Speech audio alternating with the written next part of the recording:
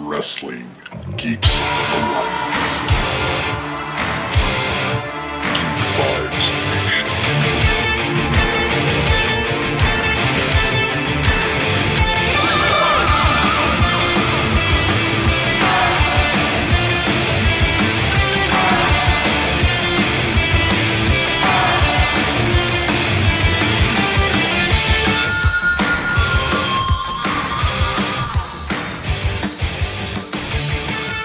Salutations and good day to you.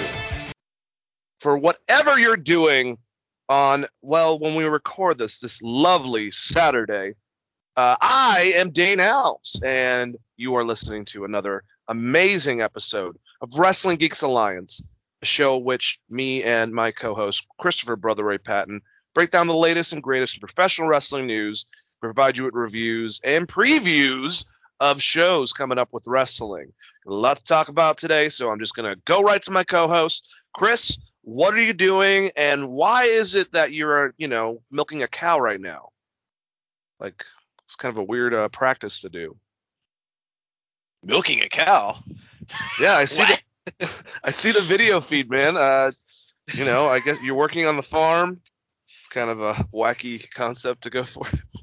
Well, I'm just channeling, Clark Kent's dad. I'm waiting for Isaiah Cassidy to return from space and leave a crater, which I guess we will get into a little later. But drinking my noon beer, man. It's been a great week for us wrestling fans, and I'm very excited to talk about it with you. How was your week going? Going great. I thought you were on the Briscoes farm, actually, just to be honest with you. But just going great and drinking a nice Light Sky, brought to you by Blue Moon. Yeah, it's a seltzer, guys. Sorry.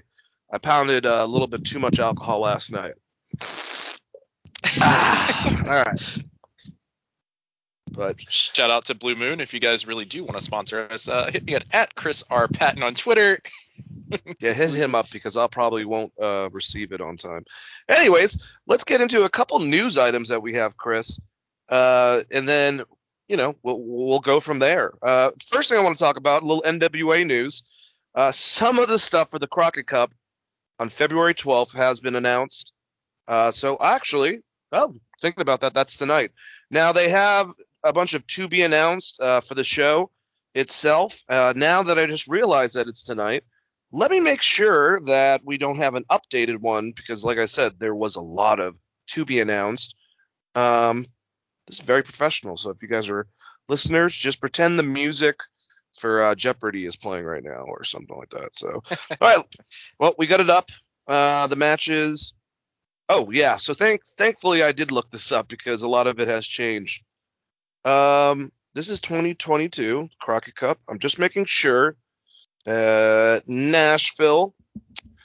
Oh, this is March 19th. What is going on? I'm so confused. March 19th through 20th, 2022 at the Nashville Fairgrounds, Tennessee. Oh, okay. So what is this one that I originally saw? This is good stuff, Chris. Hey, them boys are going to be on the card.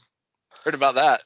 Yeah. Okay. So I'm just trying to make sure the format for everything has completely changed up because, okay, so this is all right. All right, so this is actually pretty awesome.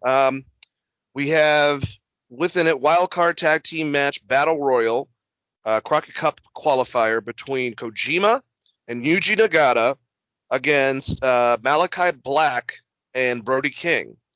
The Crockett Cup first round tag team match, La Rebellion, which is Bestia 666, son of oh man, I can't remember, Damien 666, and then Mecha Wolf going against Bandito and Flip Gordon. The Briscoe brothers, Jay and Mark Briscoe, are going against the Rock and Roll Express, which, if you guys remember the Crockett Cup from a couple of years ago, that's a pretty big deal because they had an awesome match within there, and I think that they beat the Rock and Roll for. Did they win? I don't remember, but still, let's keep on going because this is awesome. This has gotten way updated. The British Invasion, Doug Williams and Nick Aldis, will be going against the Gorillas of Destiny, Tama Tonga and Tonga Low. Strictly Business, Chris Adonis and Tom Latimer will be going against OGK, which is Mike Bennett and Matt Taven. Red Dragon, Bobby Fish and Kyle O'Reilly will be going against Roppongi Vice, Trent Beretta, and Rocky Romero. Aaron Stevens and J.R. Kratos will be going against The End, Odinson and Pero. We have a to be announced against the Young Bucks, Matt Jackson and Nick Jackson. And then we have Chris Bay and Hikuleo going against Cash Wheeler and Dax Harwood. All right. I know that Wikipedia can screw up, Chris, and tell us a bunch of bullcrap. So I'm gonna investigate this a little bit more. But we have two other matches. But holy shit, if this is true, we have one to be announced with the Young Bucks. Everyone else, this is the biggest tag teams in NWA and some of the biggest tag teams across the fucking board. I'm gonna send you this link so you can look over it yourself. Sorry guys, this is on the air craziness. I did not, I thought it was much smaller. This is a 2-day event in March that now has become probably one of the things I'm looking forward to the most. I just sent you that link. You react, Chris. I'm going to look more into this and find out if this is true. Well, I mean, just right off the bat, like you were talking about from the previous Crockett Cup, Rock and Roll Express versus Dim Boys or the Briscoes.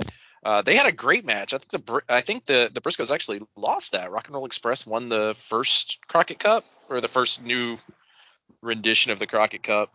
So it'll be interesting to see that match. House of Black is going to be there. That's fucking wild. I didn't realize they were going to be on the show. I'm assuming that they're going to run through some people unless they get themselves somehow disqualified.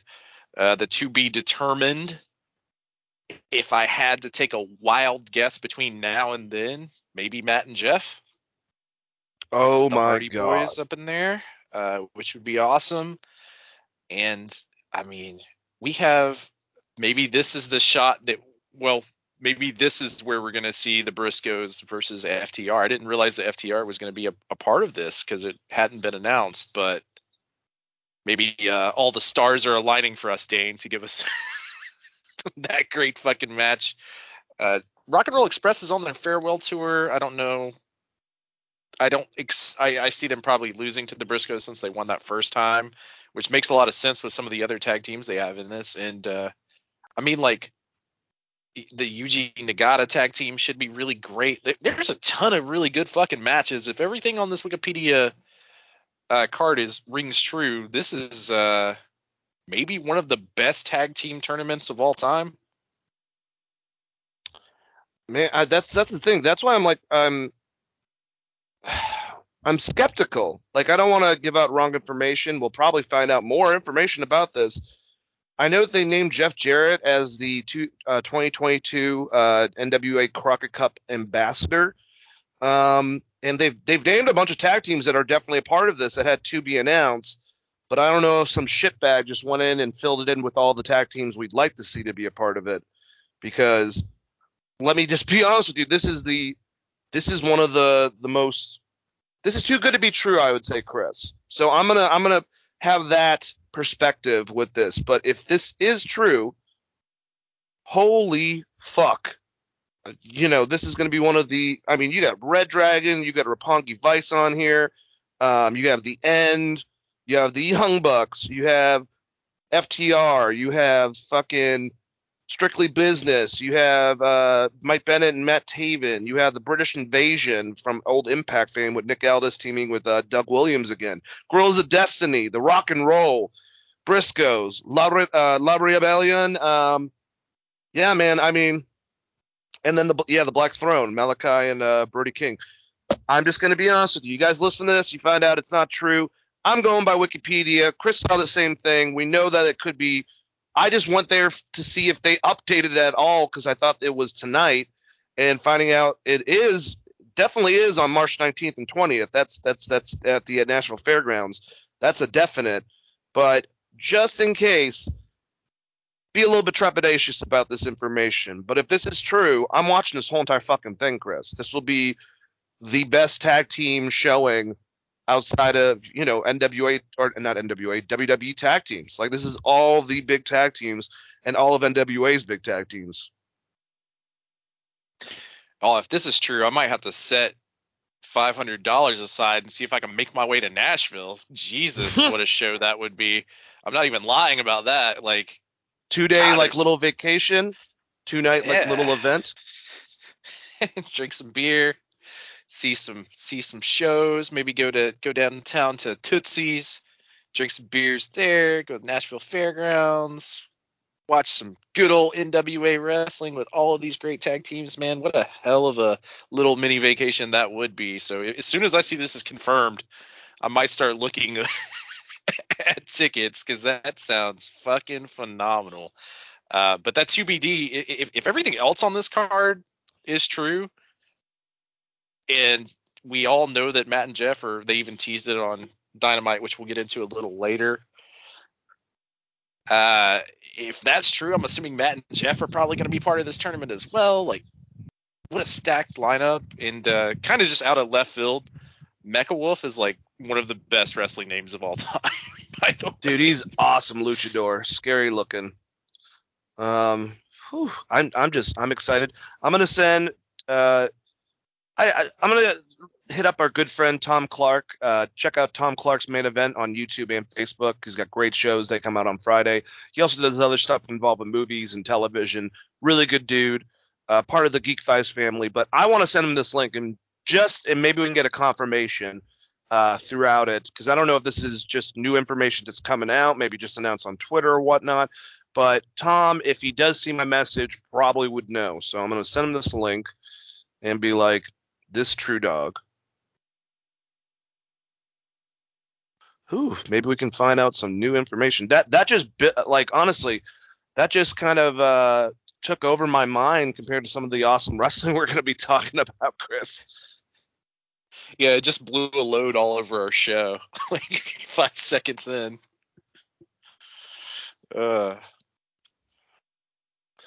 Yeah, craziness. Well, we need a cigarette now, guys. So we're gonna go have a smoke break. Chris actually might do that at some point, but yeah, that's crazy. So many pairings that we could see, FTR and the Briscoes. I mean, it would suck, but if Rock and Roll were to beat the Briscoes, you have the potential of Rock and Roll and the Bucks, or Rock and Roll and if the Hardys are, which would make so much sense, since this should be after the 90-day no compete for Jeff. All right, let's move on to the next thing. I want to kind of, like I said, tamper my expectations until we know more information about this. But holy poo.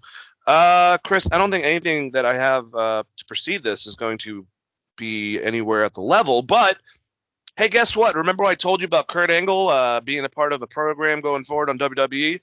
Well, of course, it has nothing to do with Vince McMahon, maybe with Kurt, telling too much information. But he was supposed to be involved in some type of angle for 3 to 4 weeks for something to build up to Mania. And I'm assuming would have came in right after Elimination Chamber, so that made sense. And he said that, this quote, I went to the Royal Rumble. WWE wanted me to do a short program that they ended up canceling at the very last moment. But we went to the Rumble, my wife and I. I also did some documentary interviews that day before, photo op with the fans. But I want to make clear I am in no way signed to WWE. So he's not on a Legends contract. This is just like, him coming in, doing stuff. They were going to sign me. It was going to be a 3-week program. Oh, they were going to sign me to do just some shows. It was going to be a 3-week program. Got canceled. But, my obligation is to my actual show, the Kurt Angle show, and that's it. So I don't know if Vince kiboshed it because of that information getting kind of like let out by Kurt. Maybe that's just me thinking that Vince would do that. But either way, Kurt's not coming back. And I'm assuming it was either what either one of us were saying, Chris. Kind of involved him with some backstage stuff, building up for Mania, where Stone Cold Steve Austin's going to be the host, and do some interactions like that. Maybe kind of they could have also, neither one of us suggested this, but kind of put like Eric Bischoff did, Sonya Deville in her place and kind of help up with Adam Pearce getting control of certain individuals, or involved in this fun ass storyline with the champions Chad Gable and Otis, maybe being in Chad's corner trying to get him better to beat RK Bro, which would be an awesome just addition to that thing. If that's what we're doing at Mania, I'm assuming actually a 3-way with the Street Profits. And that could have been also awesome, but Kurt's not coming, so fuck all that. Now I'm not convinced that he's not showing up. Once he made this statement, I was like, is he fucking doubling back on it? Yeah. Now, unfortunately for him, he showed up to a show that already had a lot of weird backstage stuff going on, with everyone being mad at Shane and them completely changing what they were going to do at Elimination Chamber and I guess Elimination Chamber in WrestleMania, as far as what they thought they had planned with Seth Rollins and Shane McMahon. I mean, there's a lot of rumors around stuff that happened backstage at that show, and I guess unless we were in the room, we wouldn't know. But maybe he just showed up on a bad fucking day, and Vince will call him back after Elimination Chamber and be like, "Hey, buddy, we still got this Mania thing happening." I don't know. I'm not gonna. If they're bringing in Stone Cold Steve Austin, it still makes a lot of sense to pull in Kurt just to do backstage stuff, and they kind of teased it on SmackDown with Sonya Deville getting what Vince threatened to fire her via email. Yeah, which was fucking interesting. So if they're gonna play that up a little bit, where her position might be in jeopardy, they could bring in, just for guest spots leading into WrestleMania, they could bring in like a Teddy Long again, and maybe a Kurt Angle. And I don't see them bringing in Mick Foley because he's been kind of critical to them as of late. But you get what I'm saying. They could build up to that and then bring in Stone Cold Steve Austin to host Mania. So while Kurt's out here saying this didn't happen, that could be WWE being like, stop telling people about this. In fact, tell them that you're not going to be there, kind of thing. So now I'm like, before I was like kind of convinced it might be a thing just because they've been talking about bringing in Stone Cold for WrestleMania. Now it's now I'm like 80% sure Kurt Angle is going to show up just because he dialed it back so hard this week. Oh, good old Kurt Angle. Gotta love him, the Olympic hero. Wherever we see him next in whatever format, whether it be WWE related, AEW, I'm glad that he clarified that he has no active contract with them, no Legends deal or anything like that. It was just, him coming appearance basis sort of thing that they've done. So he's doing his podcast. He's having a lot of fun with it. That seems to be his main thing. And we have people like Josh Alexander and Chad Gable keeping his specific certain things about him and his wrestling style alive. So I'm sure we're going to see him pop up. It probably will be WWE.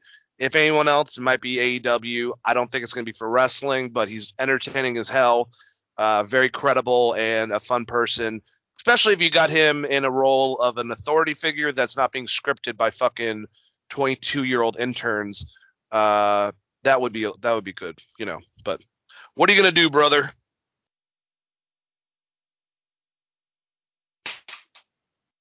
I mean, if it's me, I'm not bringing back Hogan, brother. Yeah, that's a good idea, brother. Hey, wait, so we got WrestleMania in Tampa. So we want Hogan, but he's got like this bad press and stuff like that. Well, Titus O'Neil's a hero and actually fixes up the area. We'll just put him with him, and we'll be fine. Oh yeah, that's great. So that's how I feel about that. Anyways, shout out to Titus O'Neil for being a badass and a great ambassador for WWE. So I kind of want to just make a little, because we haven't talked about him in a long time, just some small updates for our last news item for MLW. We have a big match called the Stairway to Hell match that's getting set up with Mads Kruger and Jacob Fatu. They used to be members of the same group, but Jacob Fatu is basically becoming somewhat a babyface. Enzo will be making an appearance. Ricky and Kerry Morton, Ricky Morton and his son, his son's been doing some awesome stuff with Kobe Carino. I watched a match recently from NWA. I think their match, the winner becomes a part of that junior heavyweight thing. I believe that's the stipulation, joining Austin Aries and the rest of the performers to be the newly crowned junior NWA champion, a champion held by many people, including Danny Hodge. But him and his son will be coming soon. Ricky Morton, the other Ricky the Dragon Steamboat. He's now getting more of a creative role within MLW, and he'll be helping as a special matchmaker, referee, producer, lots of other stuff. I have no clue if he plans on getting in the ring. I'm going to assume no, but it's fucking Ricky Steamboat helping out with a wrestling company. Killer Cross is coming up there on February 26th. Now that he's free, we have for the champion, the Opera Cup winner, Davey Richards, going against Alex Hammerstone, coming up on February 26th as well. So the Opera Cup winner, Davey Richards, like I said, will be going against the champ, Alexander Hammerstone. That should be awesome. Puma King's coming back.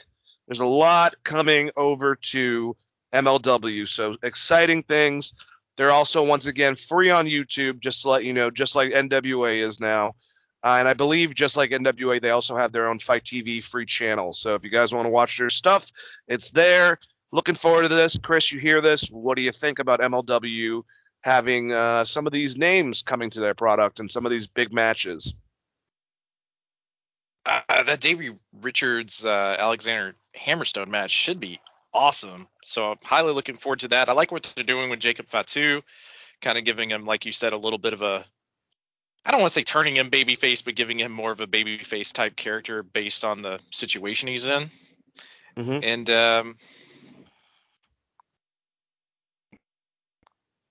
And yeah, like, I guess my big question is, MLW, to me, they're putting together this really big show. What the hell is Vice TV doing with them? They're not anymore. So what happened with that? Because maybe, I know we talked about it, and then they talked about potentially doing some stuff with WWE, and then I never heard anything else. And they're, like you said, they're still free to watch on YouTube, which is great. But television exposure on something like Vice, I thought would have been really good for this company as far as injecting some life into their brand. So you want to find a wonderful journey. What happened was they aired 3 episodes. And because of the fact that this was coming off of Dark Side of the Ring, they were in a weird time slot. And they didn't do well in the ratings, so they kiboshed it. And then there's also rumors that since Vice is technically a part of the Fox conglomerate as one of their channels, that WWE was like, hey, can you kibosh that shit because of whatever between Triple H and Court Bauer went south. I don't know if Triple H was at fault for it or Vince just said, hey, fuck you, Court, because Court Bauer didn't go out the best way in WWE. So Court actually and MLW have sued WWE. It's not going to go anywhere because of Jerry McDevitt, and we all know the fucking power of that lawyer for WWE. But yeah, that's basically where they're at. So they went back to YouTube. Gotcha. That sucks for Vice. Hey, Vice, if you're looking to buy another wrestling product that could use some TV, GCW's out there. Yeah, that actually would be an interesting. They might if there is a conflict of interest with WWE being on Fox and telling Fox don't have other wrestling on your other programming, even Vice, that still might be an issue. But they're so different. I think that actually could be good. But I have checked out MLW a little bit. They're now doing their Azteca Underground, which is another series in Mexico. Doesn't have the same storyline stuff as Lucha Underground, so you can't find that, but pretty much a lot of the same wrestlers. So good stuff. And, you know, Ricky Steamboat coming, Kerry and Ricky Morton coming, Puma King coming, Killer Cross coming. That's a lot of cool stuff. And like I said, that match with Davey Richards and Hammerstone, that should be good. Fatu and Mads Kruger.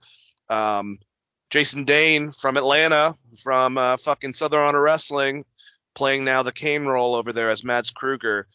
Good shit, and I hope the best, of course, for a company like MLW.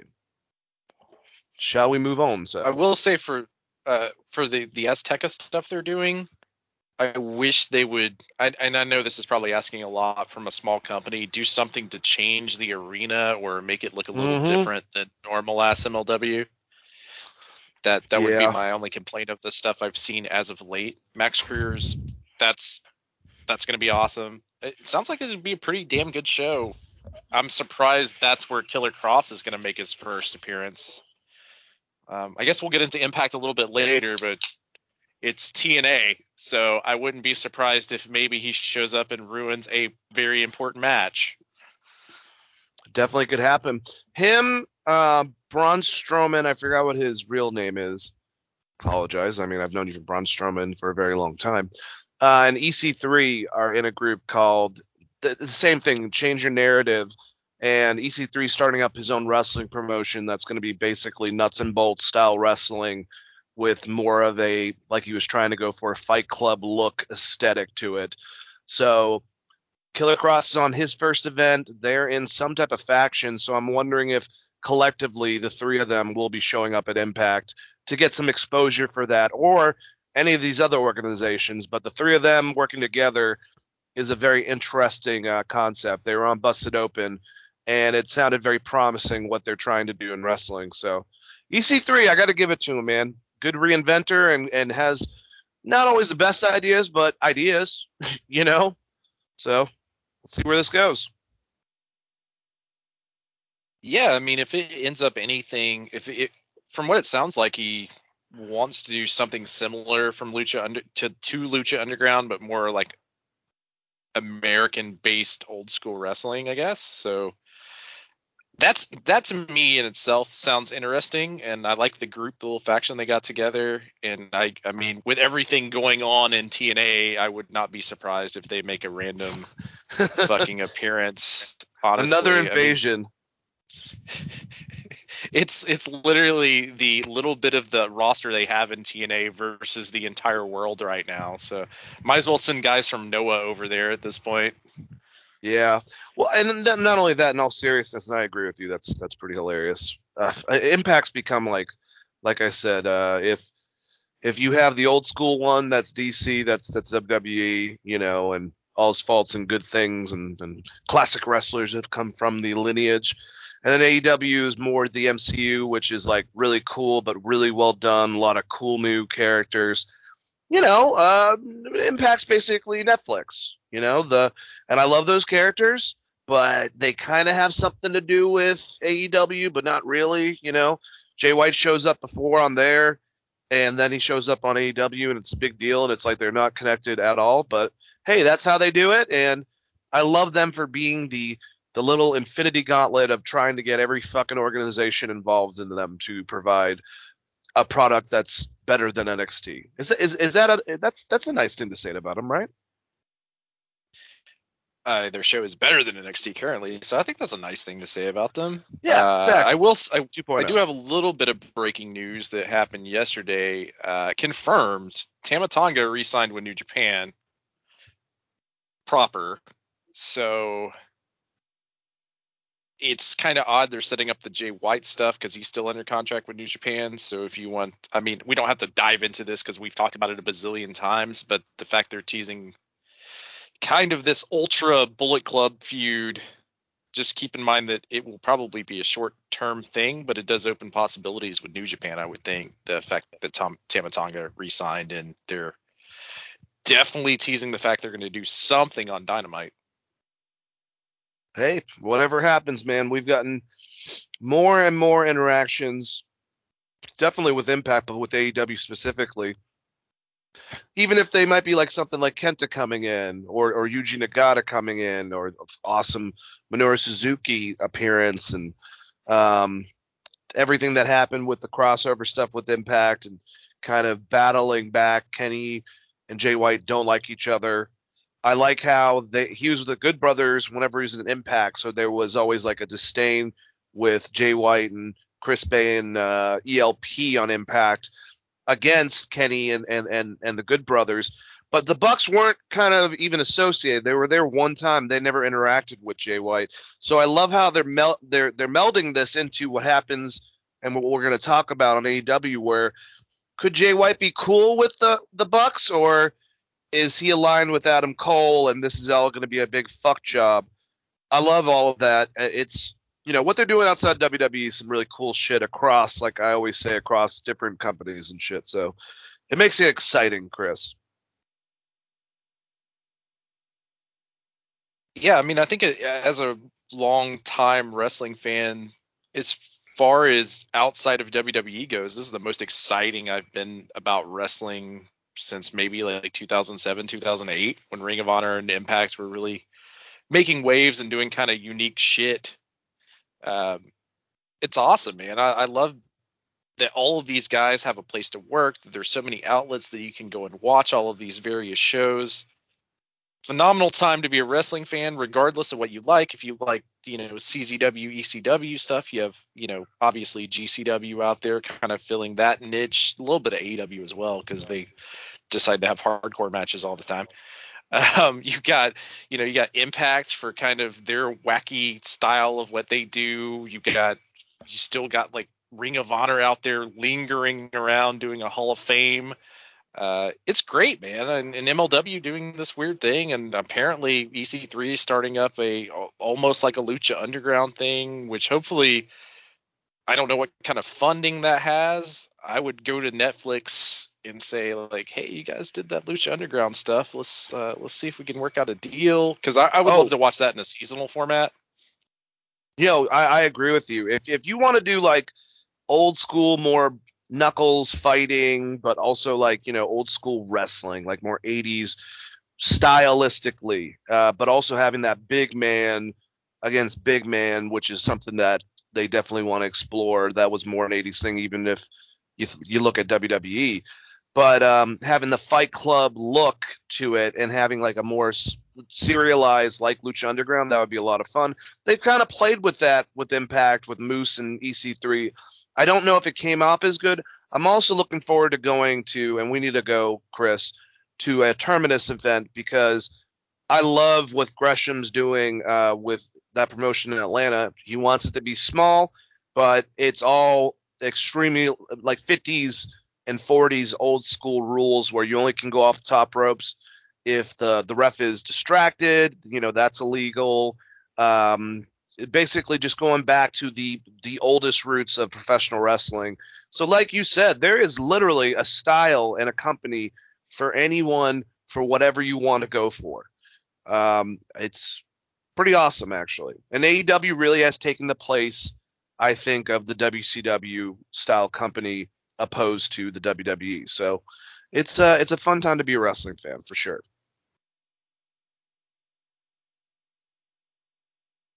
Yeah. Yeah, 100% agree, man.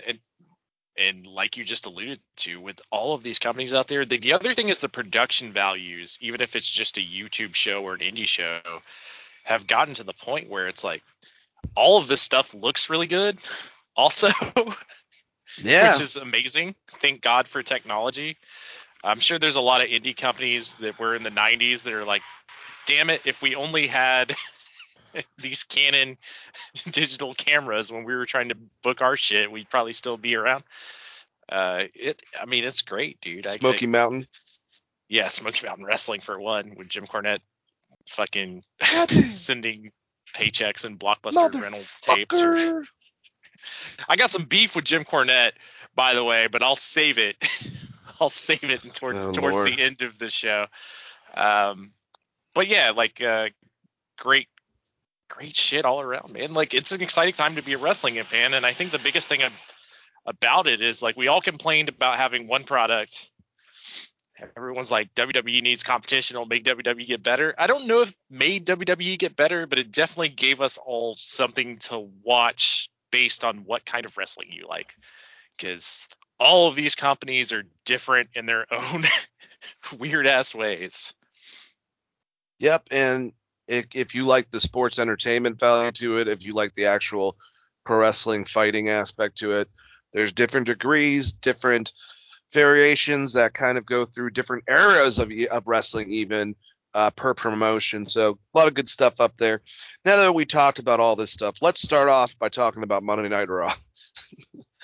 And that actually is kind of a half joke, because I did enjoy some of the stuff on Monday Night Raw.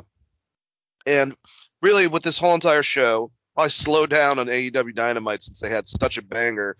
But I'll be going over the big stuff and kind of grouping in some of the smaller matches to get through some of the smaller chunks while me and Chris talk about this. But this started off on Monday Night Raw with the Alpha Academy going against RK Bro. They're tied. Their first contest, RK Bro won the scooter thing, even though Otis screwed over Riddle. The Chad Gable won, so they were tied. Came down to the Quiz Bowl. And the Quiz Bowl basically was like like Jeopardy with one question, but you didn't have to form it in a question, if you understand what I'm saying. Just fucking random questions. I really thought this was hilarious. I think all these guys are hitting on it in a comedic way, but able to provide good wrestling like they have been. I really think that there's a good possibility that we're going to have Matt Riddle or RK Bro, Alpha Academy, and the Street Profits in a three-way for the tag titles at WrestleMania. I don't know who will win that, but I have a suspicion that the beginning of the end with RK Bro will start at WrestleMania. So that is a prediction, not a spoiler, because I have no fucking clue. I don't have powers like Paul Heyman.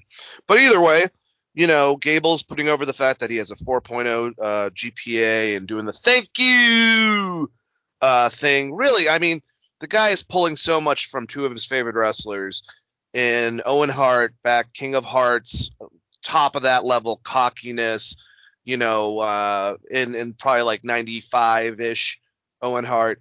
And then also, I would say Kurt Angle, the three eyes, that whole entire thing. Before he shaved his head, basically got intense as fuck.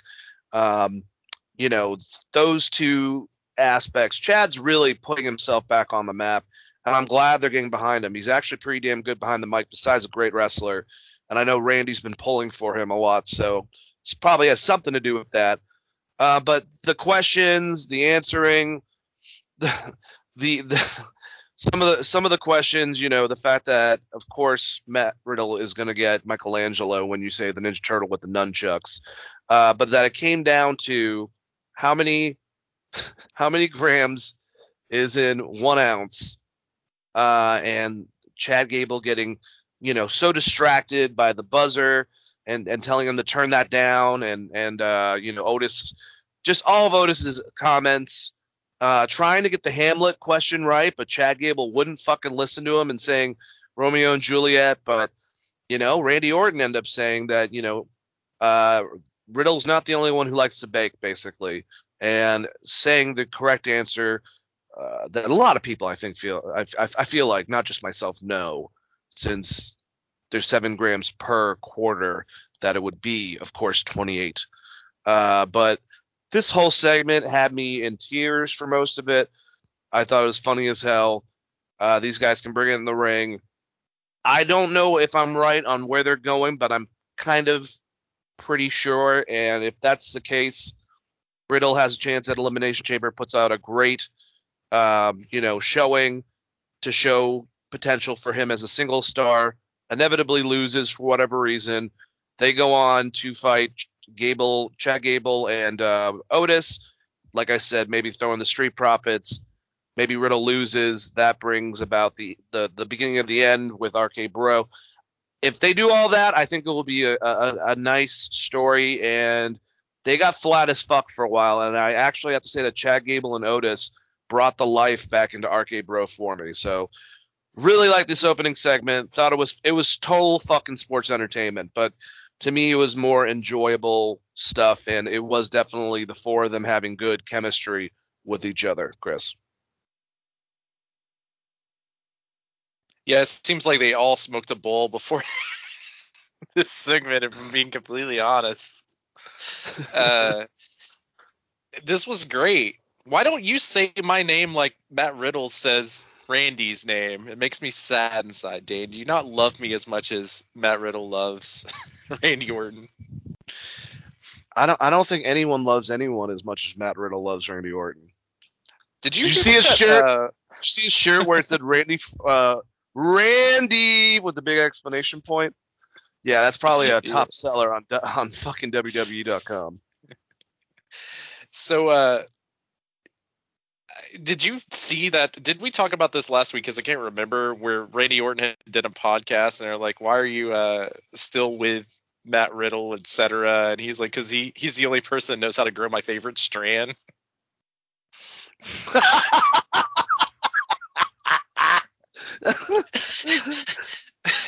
I popped so hard for that when I saw that quote. I was like, "Damn, Randy out here not giving a single fuck anymore." It's so crazy because like it wasn't that long ago, not that many years ago, that their heavyweight champion got stripped of the title and basically fired in RVD, but now they're just like making like it's not a big deal, y'all, which it never really was, honestly. No. Poor Sabu got fired over it. Fucking WWE. No, all joking aside, I love this segment. I think it would be great if they do something with Kurt Angle, especially when they were wearing those dumbass like speed skating suits. Not this week, but last week. Why the fuck was Otis wearing one? He wasn't doing anything like that. He was wearing one. Honestly, Otis has shown that he can do really great physical, intense comedy with what he did beforehand, but now he's doing funny straight man shit. That's just great. Like, you know, when he's like turning the, like when Chad's like, "Can someone turn down the buzzer?" And he's like, "Excuse me, turn down the buzzer." And, you know, just making it had me laughing, like rolling. God damn, dude. I don't give WWE that much praise for their comedy, but this did not suck. So good job. If they're going the route of what we think they're going to do, which is Lesnar versus Reigns, title versus title, I'm not sure they're not going to do that with the women's title as well. Maybe they do that with the tag titles as well. Ladder match at Mania with the names that you named, plus like the Usos and what other tag team? New Day.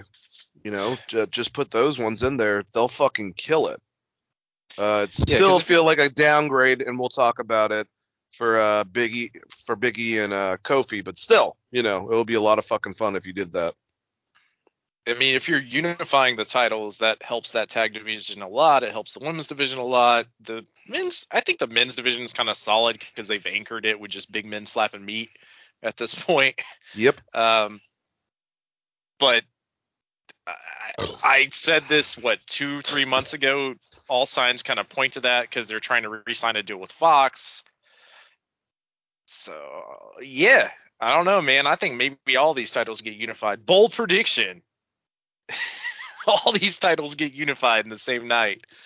I think that would be great. That'll make people definitely want to watch WrestleMania for sure, and I think it increases me caring about Raw to SmackDown, because I like SmackDown a lot more, and RK Bro has kind of filled that weird niche of kind of what Jericho and Owens were doing as like this weird odd couple.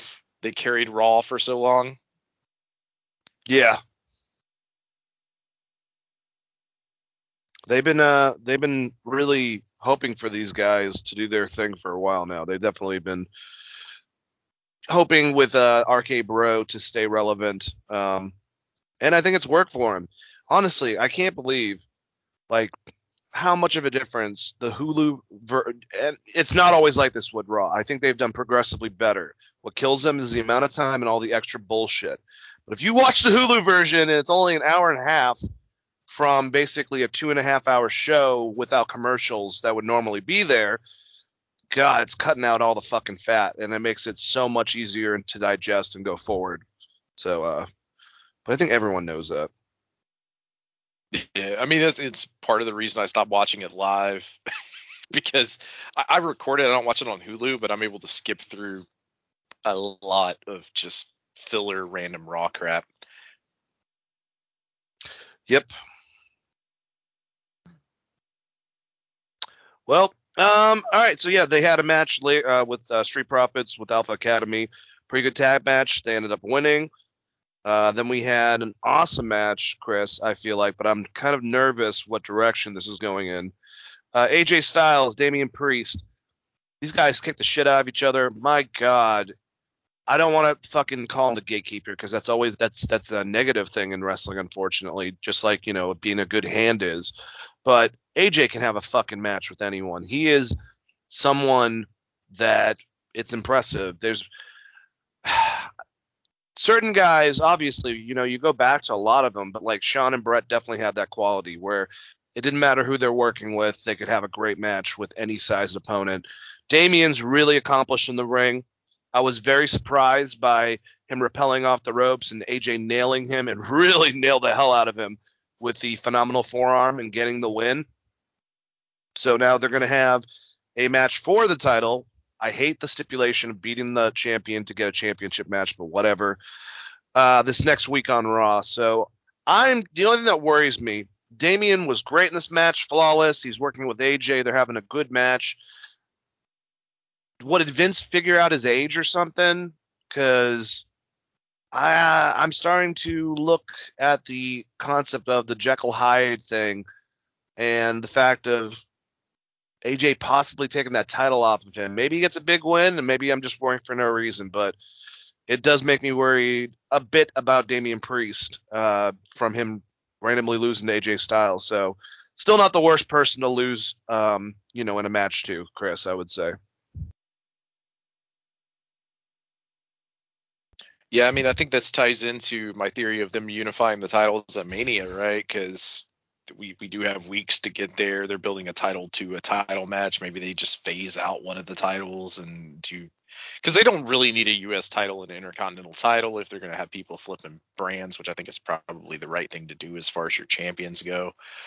I wouldn't be too worried about it. It's kind of hard to, like, AJ Styles is older than Damian Priest, or they're like the same age, right? Yeah, but AJ's aged with the company. They're about the same age. I think AJ's a couple of years. He's aged with the company in the last couple of years, whereas Damian, new prospect, and he's like, I want to say 39, 40. He just turned 40, I think. So I don't know. Vince is Vince. That's all I got to say. Yeah, I will say this about but he does have news. Razor Ramon or Scott Hall, Kevin Nash, and especially Undertaker in Damian Priest's corner because all of them kind of helped him out at NXT and have been putting him over a bunch. So Yeah, I mean, he seems like a guy that they're behind, but they've also kept him in kind of at the same level for a long period of time, right? Yep. So, I mean, like, his big push should have been after the Bad Bunny stuff. Like, that would have been the time to push him. And then they they did like a start-stop push, and then they gave him this Jekyll and Hyde character, which I think he's done a great job with, and he's had some really good matches. But it's like almost like Cesaro or Sheamus, where you kind of hit this ceiling and they don't know what to do with you. And maybe that's because they have such big guys in the title picture. He's a tall dude, but he's definitely not as big as like Lashley or Lesnar. Maybe they just didn't want to throw him in there with all the other shit happening in Mania. I don't know. He's a weird case, I guess. A case of curiosity for Vince McMahon more than anything else. But great wrestler. This was a really good match. AJ Styles is still fucking AJ Styles, turns out. And trying to think if there was anything else to point out about this, but I would. Oh, that the news item. Yeah, they I forgot to bring this up, but did you hear about? And this kind of ties into not only the age, but the fact they don't want to hire indie stars. That they did a women's tryout, and basically no indie star. There was like 3 or 4 indie stars turned out to this thing, women's wrestlers, and WWE said they wanted less indie stars for this stuff, so they're basically just trying out athletes from other sports and like fitness models, etc., to do wrestling on NXT or to their performance center, which has been reported by multiple outlets: Ringside News, Wrestling Observer, Wrestling Inc., PW Torch. So I'm gonna go ahead and say that was a fact stated somewhere. Well, great. That's exactly what we need. Sometimes it's going to work out really well. In the case of the men's that they've just done that to basically with NXT, you can make athletes into great wrestlers, or at least convincible, like in the concept of like a Bill Goldberg. But like, Roman Reigns was a football player. The Rock had a pedigree within his family with the company, but he was a football player. Obviously, having that on your side of being able to just genetically have that, and maybe that's the same thing for Roman. But what I'm saying is there have been a lot of accomplished athletes throughout the history of wrestling. Ernie Ladd, for instance, that have done big things in wrestling. So athleticism is always good, but trying to take out people that are specifically professional fucking wrestlers is stupid as shit. So there's that too.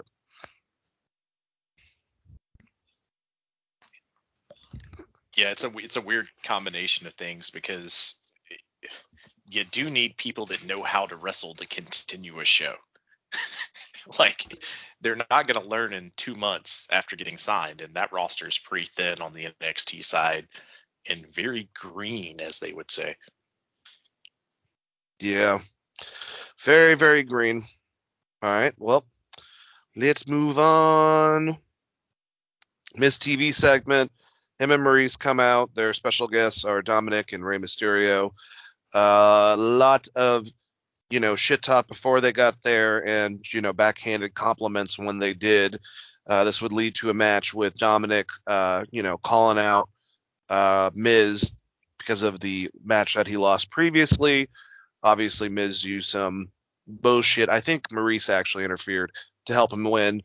But they had a rematch, and Rey did the same thing for Dominic, leading to Dominic getting a roll-up on The Miz while Rey was distracting him. Is this what we're doing? Is this leading up to Miz and Rey Mysterio? I'm assuming at Mania, Chris, because that's what it really seems like. And if that's the case, they should have a great match. They're two big stars, so I have no problem with it. But you have the ultimate babyface in Rey Mysterio. Is Dominic going to become a problem within that on accident? They can do a lot of stuff. And then Miz obviously is one of your best heels. And, especially Mike-wise, can bounce off of people and really get himself hated. One of the only guys in the industry to be able to really actually get that. But do you think that's where this is going? Are we getting Rey and Miz at WrestleMania?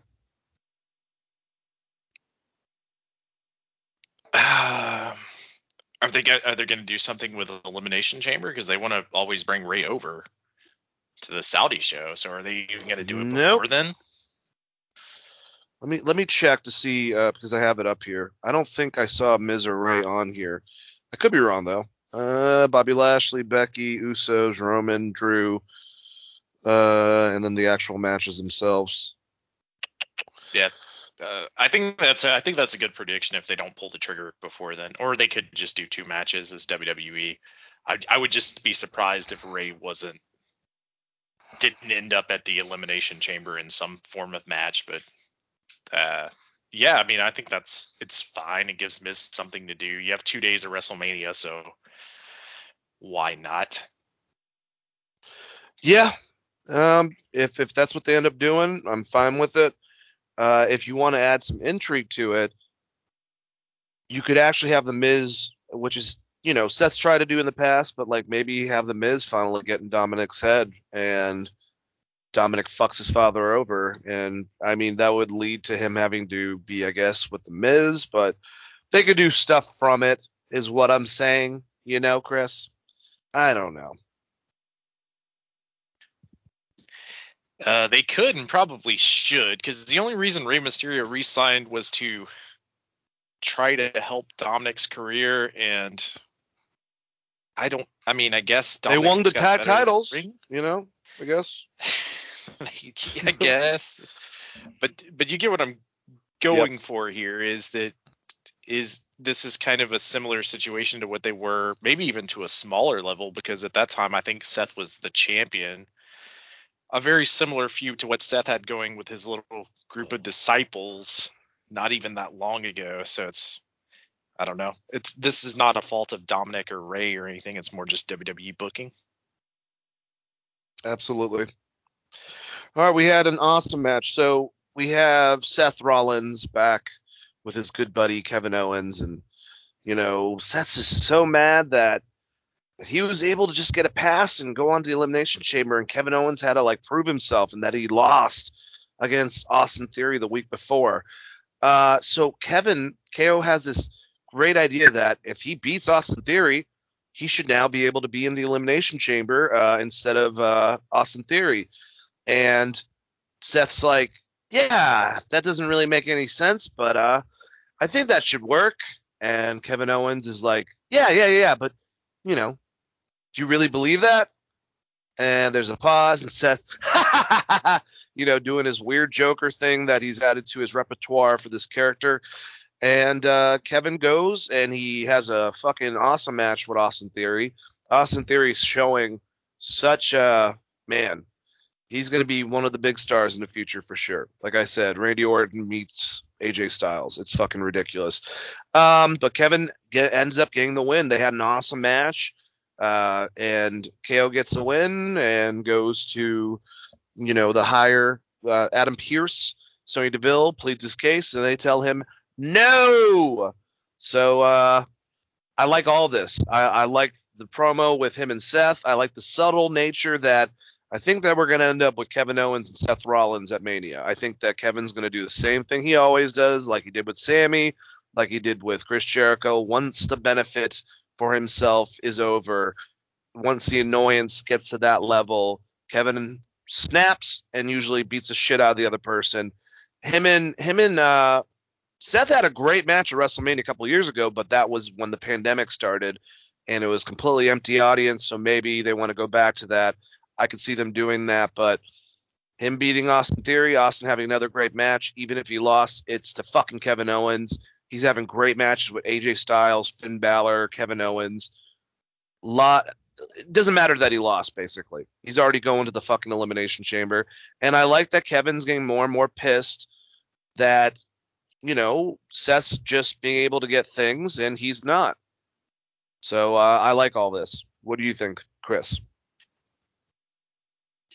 I like it as well. The only problem with, and this is more, I guess, if you pay attention to, like, I don't want to say mark news or internet news, etc., is we all know Kevin Owens isn't going to Elimination Chamber because it's in Saudi. So it kind of takes the disbelief away. But I was surprised that they gave him a win back over Austin Theory, honestly, because I thought they did a good job of kind of making Austin Theory look strong headed into Elimination Chamber. I thought he might get another win here. And to have Kevin Owens win to just build the Seth and Kevin Owens storyline, I feel like you could have just had Kevin Owens get DQ'd or did something, one of the fucky finishes that WWE always does, as opposed to just having Kevin Owens win. Maybe just a weird choice for me, but I think that you're probably spot on with them having a match. But like I said, I'm not convinced that they're not going to try to unify all the titles in one night or two nights at Mania. And I could see them easily getting thrown into some kind of match for a title of some sort that's not the heavyweight title. Because I feel like the heavyweight title picture is going to be pretty much locked down. So it's just kind of everything else. So I don't know if they're designing some kind of weird match at WWE headquarters, or we're going to have some kind of crazy two elimination chambers stacked on top of each other kind of thing or what. Yeah. But I think that is a good call out. I mean, if they have I just feel bad for whoever the hell has to go after Kevin Owens and Seth Rollins if they're going to have a singles match and they give them more than 10 minutes. Yeah, it's a very good point. I guess we'll have to find out on that, man. We're going to be getting these answers very soon because it's really, literally, Elimination Chamber, WrestleMania. So stuff has definitely got to start coming together. Doudrop went against Liv Morgan and beat her. So for Liv Morgan fans, sorry guys. And then the big main event, Matt Riddle, Seth Rollins. This starts off with them having an excellent match. They just have shown before, like AJ and Riddle, that they have great chemistry. And, Matt Riddle was getting the better of Seth Rollins. So KO interferes, takes out Matt Riddle. this would bring Randy Orton out, and I don't have a problem with this as much as them doing it at the beginning of the fucking show, because it's like, are you serious? But if you're building off the main event and making it even grander, all right, that's fine. So then we have Randy Orton and Matt Riddle going against Kevin Owens and Seth Rollins, and a lot of help from Kevin Owens being his best buddy. You know, we would have Seth Rollins actually getting the win over Matt Riddle with the stomp. And afterwards, you know, they're about to get out of the ring. Seth Rollins does. An angry Randy Orton, angry Viper, fucking RKO's the shit out of Kevin Owens inside the ring and just gives a death stare to Seth. The champion, or the number one contenders, have just been beaten by Kevin Owens and Seth Rollins. They definitely made that clear. So I don't know if that goes towards anything, but that's something. So just a pretty decent Raw, man. I'm pretty sure some of the stuff that we breezed over was not in the Hulu version. So crazy. Probably not. Kevin Owens taking that RKO was awesome, by the way. Sold it great. Yeah, the past 2-3 weeks, he's been giving 110% on pretty much everything he does. So I don't know. I with Seth getting a win over Riddle, I didn't have as much of a problem with, simply because they're both in the Elimination Chamber. So we'll see what happens. Do you think that it's going to come down to? Hopefully, they're not going to do this. Do you think they're going to do some? Well, nah, because I think they're just going to carry RK Bro out. I hope they don't try to get too fucking creative with Elimination Chamber, where like Randy costs Matt Riddle the title against Brock Lesnar or some shit. No. Like, hopefully they just do the damn tag match at Mania like you suggested. But yeah, I guess we'll see. You can start. Man. You can start the seeds to them falling apart if Riddle takes the L from whoever at Mania, and then Randy slowly going back to, well, Randy Orton, and then SummerSlam is your destination for them completely apart in a big marquee match between the two of them. That's what I would assume. Yeah, it just makes me nervous that Elimination Chambers in Saudi Arabia and those shows have been notoriously bad. And yeah, man, I don't know. And we'll go over Elimination Chamber since it's on a Saturday. Even thinking about maybe doing it live, or at least recorded live reaction to it. But we'll get to that when we get there, you know. So the only thing I really want to talk about with NXT, I don't mind let me just start with this. I don't mind the Creed brothers. I think that they're green as shit, but they're both accomplished wrestlers. They're stiff as hell. Hey, who knows? Maybe they could be your Steiner brothers of the future. But them beating, like, all the major tag teams have now been beaten within this. I think MSK got their win over, but they beat the Grizzled Young Vets. So it's like anyone that was a part of the Triple H era slowly has either been let go, put in the background. It's all known. Either way, the big thing was Braun Breaker, Santos Escobar. They were doing their signing for their match, and they got interrupted, actually twice. First by Dolph Ziggler, who was rumored to be coming to NXT, who did a great promo against, you know, just everyone there to back up, you know, his good friend for some reason, Braun Breaker. We would have Tommaso Ciampa coming out, and it really seemed like this pushed forward the two matches that we're going to see at the next pay-per-view. Dolph Ziggler against Tommaso Ciampa. They had words back and forth and a little bit of physical interaction, and then Braun Breaker and Santos Escobar for the NXT Championship. This was good on NXT, which is weird, but full of a bunch of stuff I don't give a fuck about. So, you know, yeah. Let me see if MSK really actually won. You give me what did you think about this, Chris? I liked the Ciampa Ziggler interaction quite a bit, especially the promo. Ziggler kind of fired back at Ciampa, where he's like, "Great, you don't ever want to make it to the main." He basically just said truce, like, you don't want to go to the main roster. you're just comfortable selling out buildings of 200 in this basically shitty arena. It's kind of what he was alluding to. He's like, you're never going to be an actual champion, which is fair because Ziggler was a champion. I thought it was all good stuff, and this is what me and you were saying as far as sending people. I think they've chose to do it at the wrong time now. Yeah. But we were like, people like Dolph Ziggler and Cesaro, like especially when Triple H was in charge of NXT, if they would have made that move a long time ago. Dolph versus Adam Cole. Whew, that would have been an awesome program.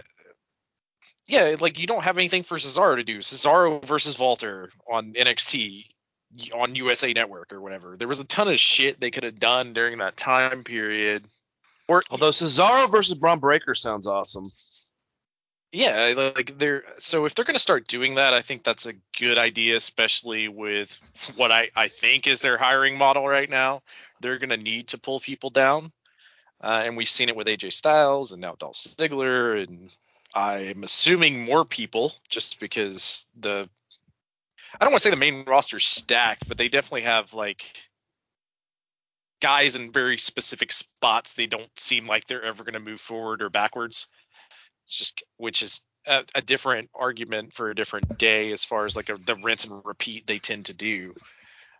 But yeah, I like the Ziggler Ciampa interaction, and Braun Breaker continues to be awesome. He's fine As on always. the mic. I wish he would get more Scott Steiner about it. It seems like every week he does, though. That's the thing. Like, a little bit more of this is in his voice. Like, Scott's got such a squeaky, scary voice. It's that Michigan accent or wherever. Great Lakes. I don't understand how he didn't win Rookie of the Year or whatever in those that fucking whatever. What is it, the PWI awards? I'm like, you guys are fucking ridiculous with that shit. Because he's been fucking incredible.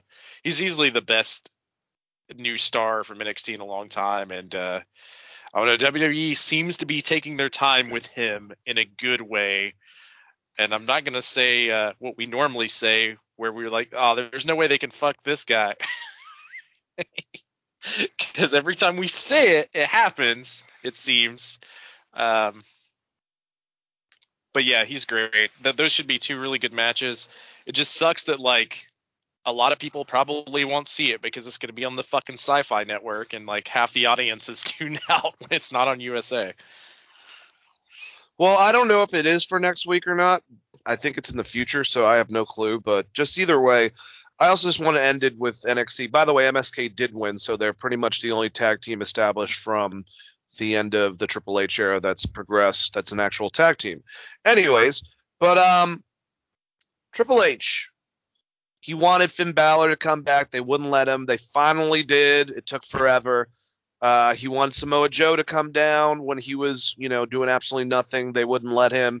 They did later once they fired him and fucking Triple H hired him back. Sammy wanted to go to NXT at one point. They wouldn't let him. Triple H tried to get him in. Triple H tries for a lot of people that would have made great additions to, kind of getting them off the main product, reinvigorating them, kind of like what they used to do, kind of like with someone like Matt Cardona back in the day. And Triple H or Vince put the kibosh on that. Now Vince is there and he's like, all right, we're going to use AJ Styles against this guy, and now we're going to take Dolph Ziggler. And poor Triple H. I can't believe I'm in that mindset now, Chris, but fucking poor Triple H, dude. Yeah, it does feel weird feeling bad for the King of Shovel style. It's not my fault. Sorry. The primary difference here is Vince's way of doing it is now these guys don't really have anyone to really wrestle. What are you gonna do, man? But yeah, Braun Breaker. And honestly, Tommaso Ciampa, Dolph Ziggler should be an awesome fucking match.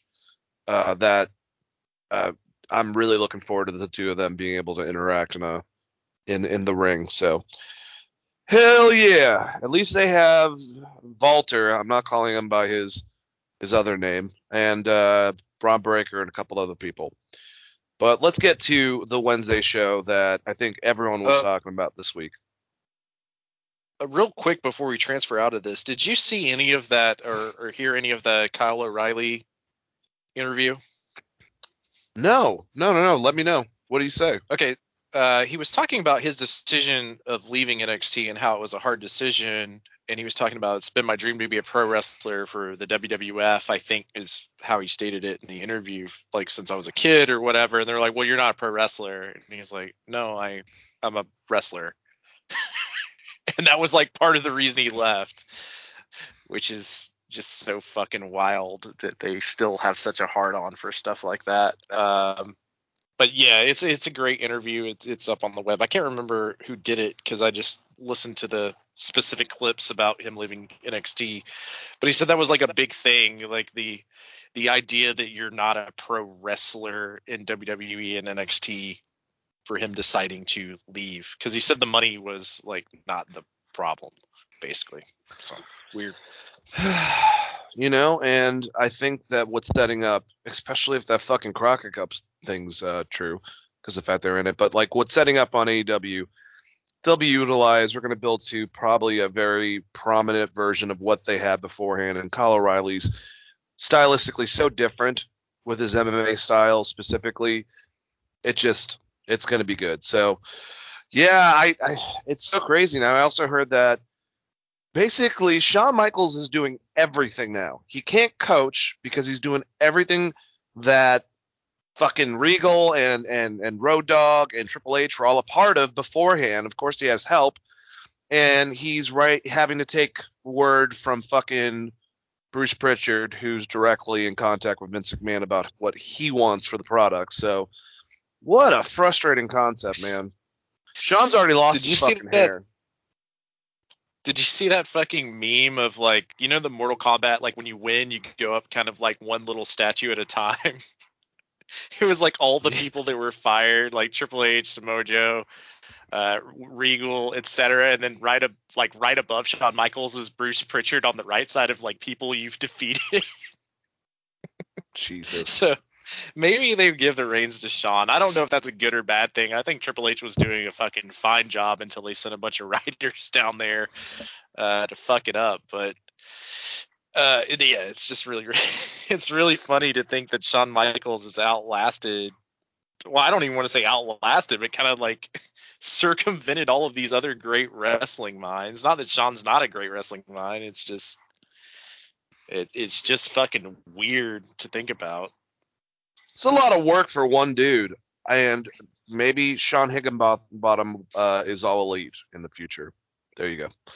Anyways. God, that would be the biggest fuck you to Vince ever if he decided he wanted to do that, because like WCW tried so hard to sign him. For him they wanted to sign him when he was injured and on drugs, the worst, basically. Like, that's how bad. Yeah, it's just ridiculous. Yeah. All right, so we have a celebration to start off AEW Dynamite, and the Dapper Yapper Justin Roberts is in the ring, and he's about to call out MJF essentially, and he gets plans, like a little fucking list of stuff to say for these intros. So he brings out Sean Spears, he brings out FTR, they're all in suits, Tully's there. And then he gets to MJF. MJF comes out. Men are holding this plank. I forgot what the fuck. That was one of the funnier things, is when Excalibur said the name of what these are called back in Rome, where men hold each peg and the king is on a seat on top of it, and they bring him out. And Excalibur said that, and JR's like, what? And he's like, that's the thing. That's the name of the thing. JR had no idea what the fuck that thing was called, so that was pretty funny.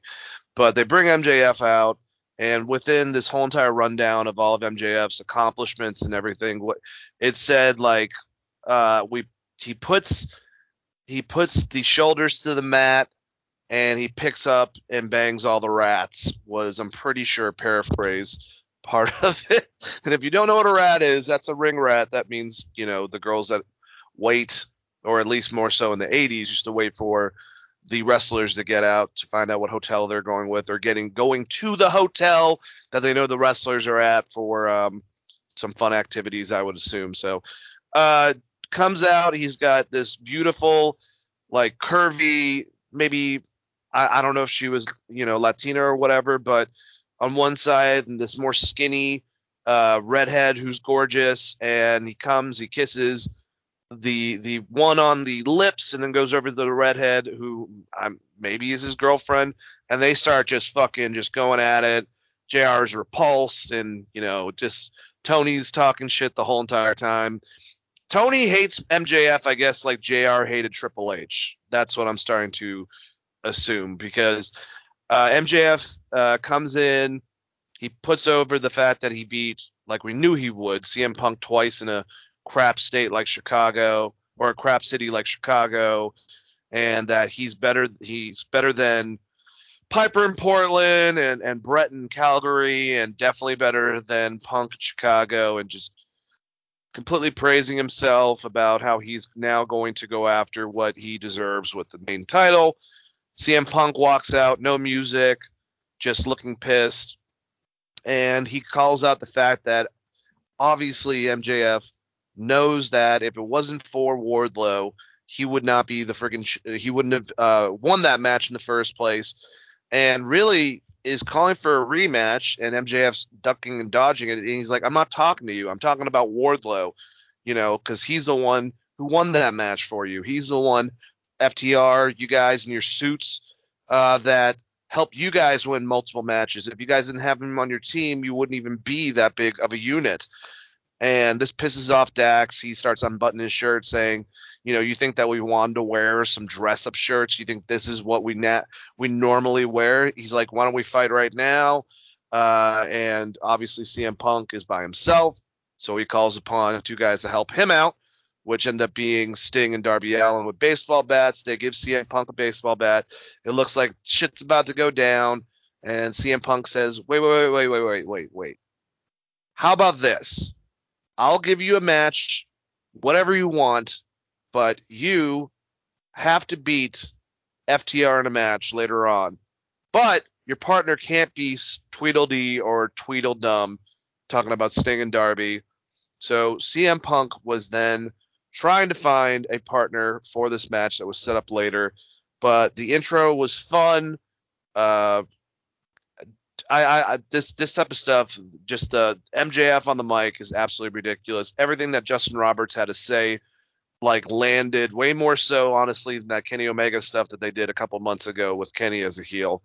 I thought it was hilarious. I thought the whole entire, just how grand it was. It's just so over the top. MJF's such a piece of shit. You want to see him get his ass kicked. He does a great job. I love that Punk didn't need his fucking music to come outside and start talking shit to MJF and calling him out. That was a very well done segment, followed by later on an awesome tag match with Punk and Moxley going against FTR. Good setup for it. Yeah, really fun promo. I liked the throwback to WrestleMania. Is it WrestleMania 9 where they were at the Coliseum? Kind of had that feel to his entrance a little bit, getting carried out on the whatever Excalibur called it. The first girl that kissed him is a independent wrestler named, I can't think of her first name, but it's Ortiz, and she's absolutely gorgeous. And the second girl he kissed is his real life girlfriend, MJF's real. So spoiler alert, that's his girlfriend. People can stop getting pissed off. Kayfabe, brother. People can stop getting pissed off online now that he aggressively assaulted a girl. Oh yeah, because she didn't want it. Give me a. Oh god damn it. You know what it is, dude. You've been in the comments section. Never. What is it? It's Dax and is it Cat? What are they? Dax, I can't remember. One Cash has hair. Okay, so Cash is filling the fuck out of his mullet, dude. And it's great. It's great. Him selling the fact that he has this mullet is the best. Him coming down to the ring and well, all the shit's going on. Him and Sean Spears are finishing off the champagne bottle very if you didn't notice it in the background, I thought that was pretty funny, while still trying to be aggressive and like within the whole entire argument. Uh, The whole time he's going down to the ring, he's like doing the horse hair shake thing with his mullet. so fucking awesome. I love that they made Wardlow come out and set up these gimmicks, and then like the whole buildup is like the only person in this group that CM Punk actually wants to fight is Wardlow, because Wardlow whipped this dog shit out of him. Which brings me to a problem I had with the Wardlow match a little later on, but yeah, it's I don't know. I liked everything about this. I thought the MJF promo was exactly what I would expect out of MJF. And I like Sting and Darby coming out to kind of be like, hey, we still hate you, Tully. Sting hasn't forgotten about the Four Horsemen, apparently. He's still pissed. Also, did Sting find the Fountain of Youth, Dane? Because, like, I swear to God, he just gets more and more ripped each week. He's trying to get back in, like, legit, like, 1992 Sting shape, apparently. Love them, man. 3 segments followed this whole entire thing. I might be out of order, but I'll just like give you guys a gist of it. We had a segment in which, once again, after this whole thing happened, Andrade does not understand that Darby Allin does not work for Sting, and is having an interview backstage with his whatever the hell, the guy that's always with the computer with him, but cuts a promo with Darby trying to buy him or purchase his help from Sting. Sting says he's not a kid and he makes his own decisions, and basically Darby tells him to watch his mouth. And then we get this, instead of him wanting Darby, and who knows, maybe that's still something, everyone has a price. It seems like Andrade's kind of got a little bit of a Ted DiBiase feel to this new incarnation of his character. But he's like, hey, we both want something. You want the TNT title, but I am the next TNT champion. So hopefully this is setting up, and I hope we get this in Mexico at least, because I know even though he's friends with them, I think Tony's got to be even if it's a one-off, because of stuff that's happened, he's got to be a little bit weary about bringing Ric Flair on. But I really would love to eventually see Sting in the corner of Darby and Ric Flair in the corner of his up and coming. Oh, no. Now his son-in-law, whatchamacallit, Andrade, kind of like what they did with Kenny back not too long ago. It just seems like it should happen.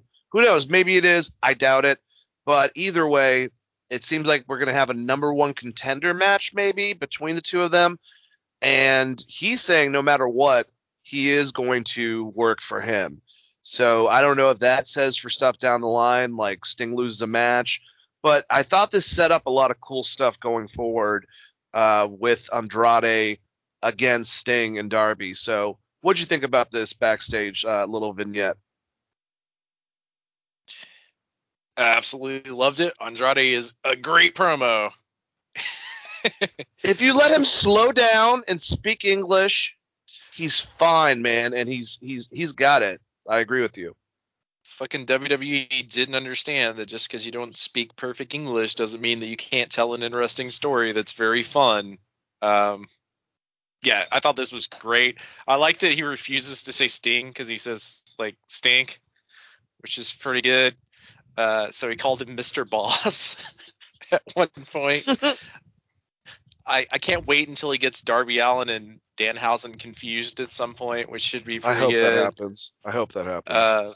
No, I don't think they're taking his character that lightly. What I'm assuming is going to happen is he's going to fuck over Darby because he's going to get Sammy for the title.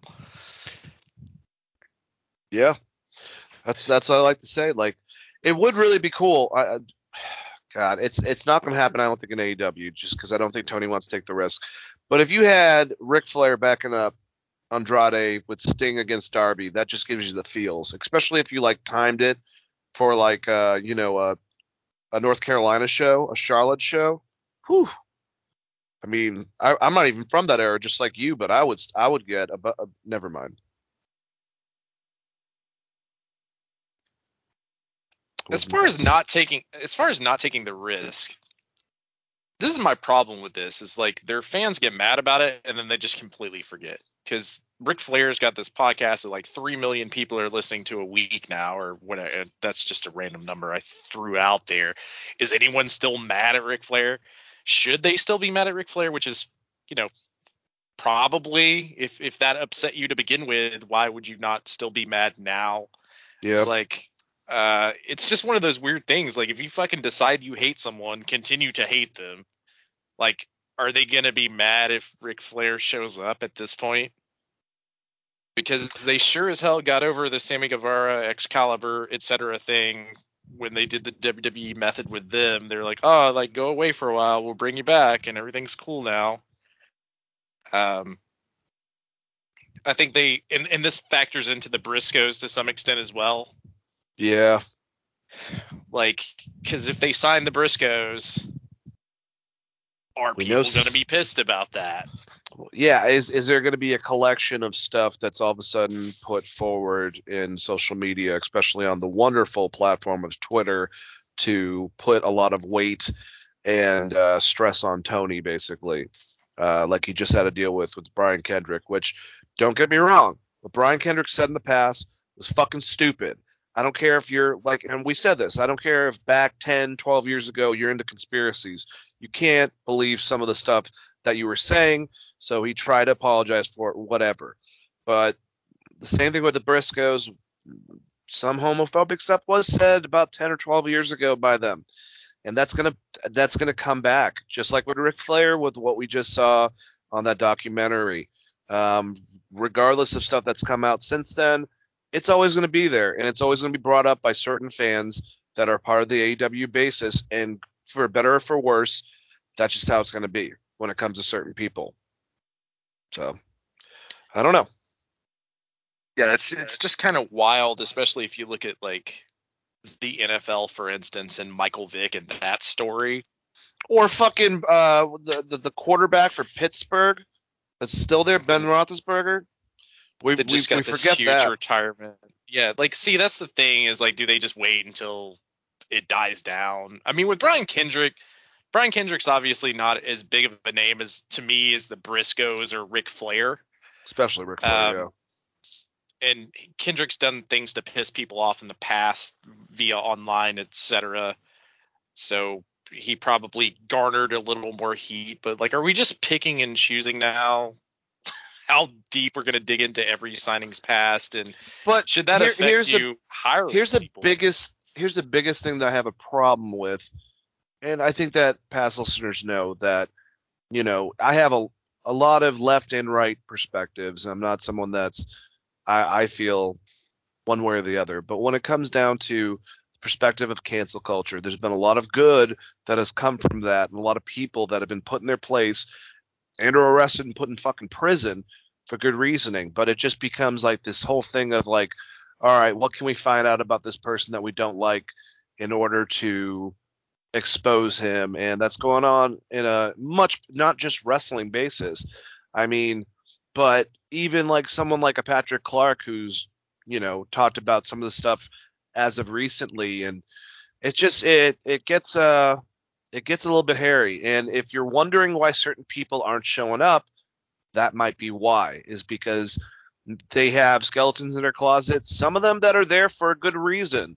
Some of them not so much. Some of them that have been atoned for. Some of them that they could atone for. But it doesn't seem like that's the pace of the want. It's not about trying to see if you can be a better person going forward. It's erasing you from existence in a lot of instances. So that's how I feel about it. But yes, agree 100% on that. And like, the only thing I would say is, like, if you look at people want to see Kurt Angle, people want to see Jeff Hardy, people want to see Stone Cold Steve Austin.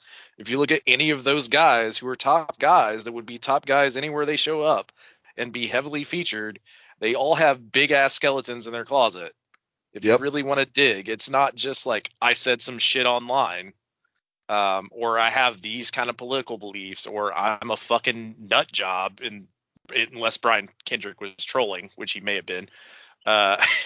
You get what I'm saying? Like, if you start digging on anyone long enough, you will find something. So having this mindset of like we can never forgive a person, especially if they come out and apologize for it, if you want to send them to sensitivity training, whatever you want to do, you can't, if you go about your entire life thinking that people can't change at all, that seems like a very terrible world to live in. Oh, and not only that, but like with a subsection, and because this is not all the left, this is a subsection, a smaller group within there that have a lot of power because they're passionate, but also they have platforms like Twitter, and a lot of people believe that. But it just seems like, you know, I forgot the direction in which I was going. I don't know. It just it's very you trying to get all the people you don't like, so it's just you and the people that you want, that you consider the real society to be the thing left, and that is so segregating when it comes to any instance. Doesn't matter if it's race, religion, whatever, just point of views, and it's also just like anyone's bad that you deem bad, and I just don't get that value at all. Like it's kind of disgusting. Yeah, I agree with you. I think it's just, it's at some instance it's lack of forgiveness and the thought of like no one can change ever. With Ric Flair, he was like 50 during that story, so I could see people being, especially with other Ric Flair stories, which he's been open about his entire career. So I don't know how you're getting mad now. Like all that, most of that story is in his autobiography, with a lot of other fucked up shit about Ric Flair. It's just weird that people pick and choose like when they're gonna start firing these shots off at individuals, and Well, and not only some of that, it. but also, sorry, I didn't mean to interrupt you. No, I was just gonna say some of it just ties into this fake wrestling war that people have made in their heads between AEW and WWE. Let me tell you, Yep. it's not that goddamn important. It's just wrestling. It's like when people get so fucking heated about DC and Marvel, bro, it's just comics. They've been around since like the Ugh. early 1900s. It's like it's like you shouldn't have let this stuff affect your life so hard. I mean, it is good to point out that people have faults, and especially if they're celebrities or they have some sort of major, like with Ric Flair, pointing out that this shouldn't be a guy that you necessarily idolize. That's not a bad thing. Like you should acknowledge the past, but at the same time, you're also disregarding that people can change and make differences in their life and try to become a better person if you just immediately condemn them and keep them condemned forever. Yes, and I would also personally say, at least from my own opinion, when and I really liked Dark Side of the Ring at first. When they said at first they didn't want to do a lot of, they didn't just want to do salacious stuff, and they didn't want to do the specific story that they ended up doing, but it was requested so much with and we've heard a lot of with that whole entire airline thing. Um, the fact that they were promoting on Chris Jericho that you're not going to be able to think the same thing about certain wrestlers and the way they promoted it, and the fact that even though they did terrible ratings, that was the one that actually had the best ratings for it. And it's been called out, especially by Rob Van Dam, that the way they edited it made it look very differently. And I feel terrible for any person, especially the lady in the video, if she had a deal, and especially with the stuff that she talked about. But the fact that they never brought up her scathing past beforehand, including being a jewel thief, it's just very convenient. It's easy to make really good salacious television. And like Chris said, we know about the past of Ric Flair and how into himself he is and how he fucking probably egotistically thought that any woman was into him. So yeah, he is kind of a piece of shit. Not kind of, a piece of shit on that aspect. But it's one thing and then it's done. The person's over, blah, blah, blah. But, you know, that's how it is nowadays. But getting back into it, Pentagon Dark's coming to fucking AEW. We only talked about two people that show up, but there's actually a third person, someone I'm very much looking forward to, Chris, because we did have a bit of a promo, and Alex Abrantes was narrating it with a weird added thing to his voice, and you see what looks like Penta uh, in his normal outfit with a shovel. Alex explains that when Malachi Black sprayed him in the face, it changed something in his brain, something that he hasn't, basically done or been a part of in a very long time. Like I said, the wording might be different, but that was the gist of it. And he starts at a grave site digging up what would be the mask that would be Pentagon Dark's mask, the further one that he used in Lucha Underground, not the black full one, but the one with the red cracks on it. And we hear Alex Abrantes say, "Now will be the return of Penta." I don't remember what dark is in Spanish, but Penta Dark, basically. So that's really cool because, I mean, if you were a fan of Lucha Underground, you heard, uh, you saw the difference between characters. Pentagon Jr. in general is very, very fun, with the crowd, getting him into it and stuff like that. It's almost like a Sting dichotomy, if you will, because this version's darker. He's breaking people's arms. He's vicious. He's aggressive. It's almost like his own Austin, addition to his character, if you will. And he doesn't give a fuck. He's ruthless. So also with Ray Phoenix coming back and how he feels about his brother going back to this style, it's very interesting to see this dynamic of Pentagon showing up in AEW, and I'm very excited about it, actually. Some of the stuff with the House of Black has not worked as well. Certain things have. I would say the stuff with the fucking Varsity Blondes, not so much. Something like this as an added element, yeah, I'm down.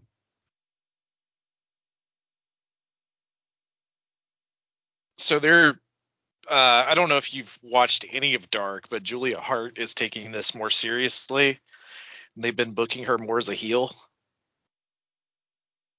So I think she might Really? get thrown into the House of Dark, which is kind of where we thought it was going. It's just they made it goofy, especially like the stuff she was doing on Twitter.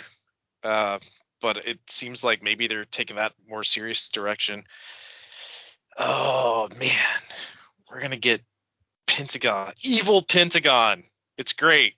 I'm so excited for it. And like you said, if you go back and watch Lucha Underground, Pentagon Black or Evil Pentagon, whatever name you want to throw on this man, when he gets pissed off and becomes this dark evil person, he's snapping everybody's limbs.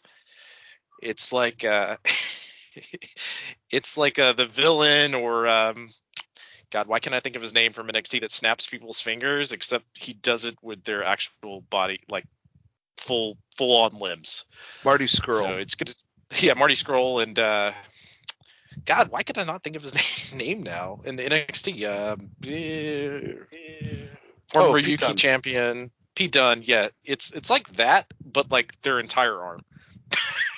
So, dude, feed him some no names, feed him some fucking jobbers, and have him just break their arms like automatically to the point where even Pac's like, dude, what the fuck is your problem? What is going on with you? It would be a lot of fun to see that version kind of. And I love normal Pentagon. I've said it. The way that Penta interacts in the ring with the audience reminds me of Randy Savage, doing the twirls, the way that he has that same ability. But when you do this version, and it's much more that aggressive version, he'll still do that a little bit, but it's more about him coming out and fucking up someone. So yeah, I'm definitely down for that. Oh, Pentagon one of my favorite things about might Lucha have Underground. Pentagon might have one of the most natural just in general, he's just so charismatic with everything he does in the ring when he's playing a babyface. It's like even if he fucked up like 10 spots, the fans would still cheer for him as soon as he looks at them and does any kind of hand motion. Like, it's just natural charisma. And when he turns into the evil version of himself, it's great. I wonder how the AEW audience is going to react to that. I would almost put him in the House of Black and then make Aleister Black worried that he's actually too evil or something. If it was me, but I'm interested to see what they're gonna do. Excited for Pentagon. Excited for Ray Phoenix maybe showing up and having to go against his brother if Aleister Black, if he does join the House of Black. I mean, it's not really Dark Triangle if there's not 3 members, but do you get Ray Phoenix and the Bastard versus, say Brody King in Pentagon and build from there? I think there's some very interesting stories they could tell regardless on which way they want to go with Pentagon. If they want to go like the Sting route where he's like kind of against everything, they could do that. Or if they want to tell the story that he's sucked into this very evil group, all good shit, because hey, Pentagon's fucking great. So yeah, he really is. It'll be amazing whatever they do. We've been saying it for what, like almost 2 years now. Basically as soon as like as soon as the Lucha Brothers showed up, we were like, yeah, but like when are they gonna feud? So however they get to that, I don't care, but I do want that Ray Phoenix Pentagon feud in AEW. I think that'll be great. Yep, definitely a big fan of that. Another thing that happened backstage, really cool segment. And wait, are we out there yet? We might have to. Nope, let's get through this Wardlow match. That was next. Okay, so Wardlow came out. They had him get the suit the fuck off, put on the goddamn singlet, get out to the ring. He was going against the Blade. Same thing that always happens, just adding to it. Wardlow is with the audience. They're telling him to powerbomb him a million times. You have Shawn Spears telling him to lighten up and just fucking finish him. Wardlow won't listen to him. He beats him, and then Shawn Spears comes in, starts hitting the person with the chair, kind of stealing the spotlight, if you will, and then leaving, and Wardlow just has to deal with it. So this is just adding, like I said, to what we're going to see coming forward with, Wardlow. He has so many reasons to say fuck this and beat the shit out of MJF and Shawn Spears, and when that happens, it's going to be awesome. Yeah, my only problem with this match is he shouldn't have sold anything at all because he demolished CM Punk. So Yeah. The Blade should have been zero problem for Wardlow, especially if you're trying, which I don't ever think they're going to get back to. Well, they might get back to Wardlow versus Punk, but I think it's going to be in a roundabout way because later in the show, Punk wins another match against fucking MJF, right? So I'm assuming that's when the turn is going to happen. FTR. No, but the outcome of that match, if CM Punk won, oh yeah, he could face MJF whenever, whatever time, etc. That's what the story they told. So it's like Punk outsmarted MJF, which I think is the story they were trying to tell. Yeah. So I'm assuming that's when Wardlow is going to snap on fucking MJF, right? So I would have him just absolutely, as far as like going against someone like the Blade. And the Blade's a good like him and the Butcher are a great tag team. But Wardlow did just powerbomb fucking CM Punk like 8 times 2 or 3 weeks ago. maybe he just snaps the Blade in half immediately. So him doing any kind of selling was just kind of weird. You could tell the crowd was out of it until he started fucking powerbombing this guy. And then they got super into it and wanted to see him kill, which Wardlow's a great wrestler. And I think people will take, like, if he's going against a higher end opponent, I think the crowd will get more into it as far as him selling and doing stuff, as we saw with Cody Rhodes. But like when they just throw him in with someone random, like the Blade, people just want to see him fucking kill him like he's Goldberg in 97. Yeah, exactly. That's exactly what they should be doing, basically. All right. That should definitely be the route. The Shawn Spears thing, he's great in this role, and I think that, like you said, I think it just adds on and builds to that storyline. So I had no problem with him stealing the thunder a little bit and pissing stealing Wardlow some glory off. Dude, does Wardlow show up in the fucking diesel gear? Probably. with the fucking tassels. I hope he does. It'd be amazing. That would be awesome. All right, Inner Circle team meeting, mandatory by Chris Jericho. I thought this was awesome. This is the best thing that I've seen with Chris Jericho in a very long time. And that's because he's finally going back, it seems, from what he said, into the heel Chris Jericho that I think that he needs to be at. So we had Jericho, Hager, Sammy coming out to the music, them getting to the ring, and kind of LAX, or not, Pride and Powerful. They're late. Their music hits. They come in. And Chris Jericho said it was really cute that they decided to come by themselves, but, you know, whatever. Like, what did they have to say, basically? You know, because Chris Jericho thinks that they should be, you know, at fault right now because they allowed a crowd of people to not be able to see Chris Jericho wrestle in a match when they had their match 2 weeks ago. And, you know, just calling up that he should have been able to be in the ring, and they didn't allow the audience to see that because of whatever they're going through. And at one point, Santana just was not having it. He told him to shut up. He started speaking about the fact that they have done everything to help out Chris Jericho, that they have worked with him, that what happened the week previous, the two weeks previous, was Chris Jericho's fault, and that they think that they can handle stuff, that they've held him back, that it wasn't just Eddie Kingston that put that thought in their head. This has been going on for a very long time. And Jericho flips it and says, you guys had your chance. About a year ago, you had a chance to go against the Young Bucks, and you lost. And that didn't really work well. You know, going back and forth with Santana, you know, Jericho said that Santana reminded him a lot of Eddie Guerrero, you know, not just in the ring, but also kind of throwing some shade on him, saying the fact that he would get so heated that he would put his problems on other people. And this would get even more heated and stuff like that when Chris Jericho started talking shit about Eddie Kingston, and said, you know what, maybe I got the wrong two members of LAX, and said, hey, Jake, do you have the phone numbers for Hernandez or oh man, I'm blanking, Homicide? And Jake goes to look on his cell phone, and Ortiz lunges at him, and you have Santana grabbing Chris Jericho by the fucking throat, and them going at it. Sammy's trying to break up everything, get everything resolved, and when he finally gets in the way, Chris Jericho tells him to shut up, and Sammy's just taken off guard and says, you know what, screw this. He goes, I want to work on becoming the best professional wrestler and champion of my generation, and I love you guys, but you're getting in the way of it. So I've already quit this thing.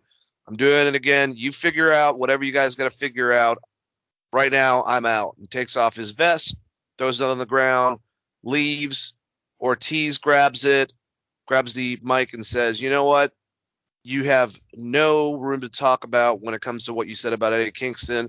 You might have helped us, you know, with main events and whatnot, but when it came to us being a tag team, you jumped ahead of us, you know, with Hager, with Sammy, and basically, you know, Eddie helped us out at the beginning. He's always had our back, blah, blah. So all of a sudden Santana says, look, how about this? You two versus us two, and we go from there. And Jericho says, fine. Us two versus you two, we'll figure out what happens afterwards. But this tag team match is mandatory, and you better be there. And they kind of like laughed at Jericho as he left. Jericho, the cockiness, saying that the fans, you know, didn't get a chance to watch Chris Jericho have a match, and that was like one of the main things that pissed him off about them not tagging him in on the 3-3 2 weeks ago. The fact that Jericho was just the way, like, I love Santana in this. Santana was incredible on the mic. Santana has a similar passion, aggression, not passive aggressive, but like passion and aggression towards himself that comes off so believable. It's something that I always praise about Macho Man Randy Savage, how and Eddie Guerrero for being able to apply, how passionate they are, make it realistic, and showing that scary aggression to them. There's only a couple people that have that quality, nowadays. John Moxley and Tama Tonga come to mind, but Santana is another guy that great on the mic when he's being able to show it. Ortiz is as well, so I'm hoping this ends up being the end by all of it. Maybe Hager stays on as Jericho's heater in like a heel perspective. We have Pride and Powerful as one of the top tag teams going forward, and Sammy gets to do his own singles thing and not have to worry about all this shit. But who knows? They could make up next week. I hope they don't. I loved this. I thought Santana and Jericho were great. Jericho did a great job of playing a shade of gray, where you're over because you're this giant Hall of Famer, but you're also an egotistical maniac. Which, like, he was pissed off because, like you alluded to, he's pissed off because he didn't get tagged into the match. But the way he said it was, the fans didn't get to see me wrestle, which is just kind of, top tier Jericho shit. Santana's passion and aggression, like you said, was phenomenal. I love the line where I love when people bring up history because it means they actually care about the storylines they've been building for the past. And that's part of the reason I like the Seth Rollins and Roman Reigns match, is the one fucking story WWE cares about is the Shield.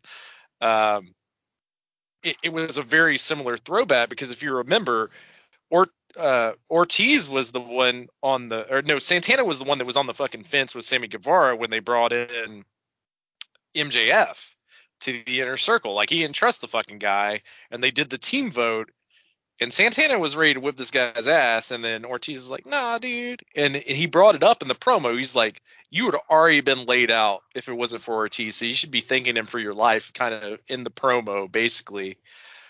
Good shit all around. Sammy Guevara's mic work, I need to see more of, and less of these fucking cue cards, picture in picture, to depict his story of where he's at.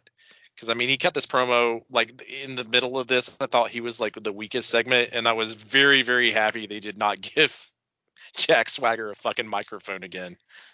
Because, Jesus. But this was a great segment. I like the build-up. Should be a fun match. And I'm assuming that Pride and Powerful is going to win with the help of their good buddy Eddie Kingston, who is over his eye injury.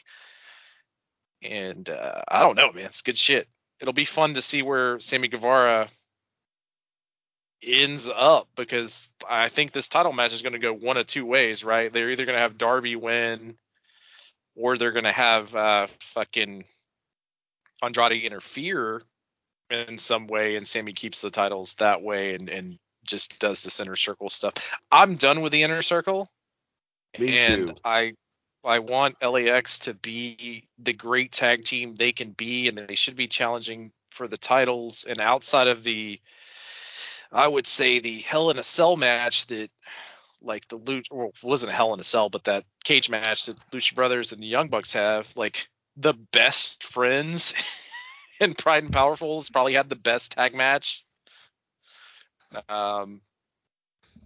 With that fucking street fight they had. So I want to see more of them, maybe less of Jericho. I like putting them back with Eddie Kingston to some extent. I like the idea, especially if they're going to promo battle of Eddie Kingston versus Jericho, because the weirdness of those two characters colliding is interesting. And I don't know, fucking bring in Homicide and Hernandez. Why not?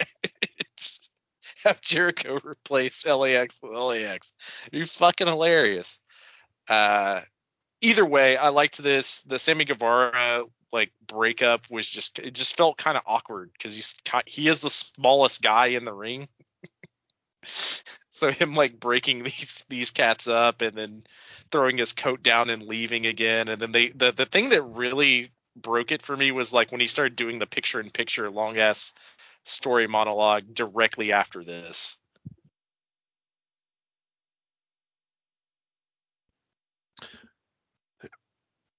Yeah, I think it's something. Ooh, sorry guys. I think it's something that he's been doing for a while, but It's whatever. It's kind of boring. What I have to say about Prime Powerful in general, Santana and Ortiz.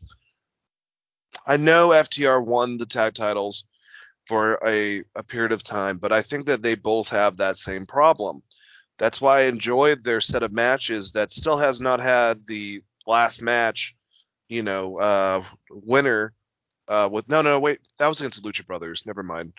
But just either way, I feel that Prime Powerful and FTR are used for big group battles and 3-on-3s and whatever happens within their, the inner circle or uh, with the MJF's group, basically, the Pinnacle.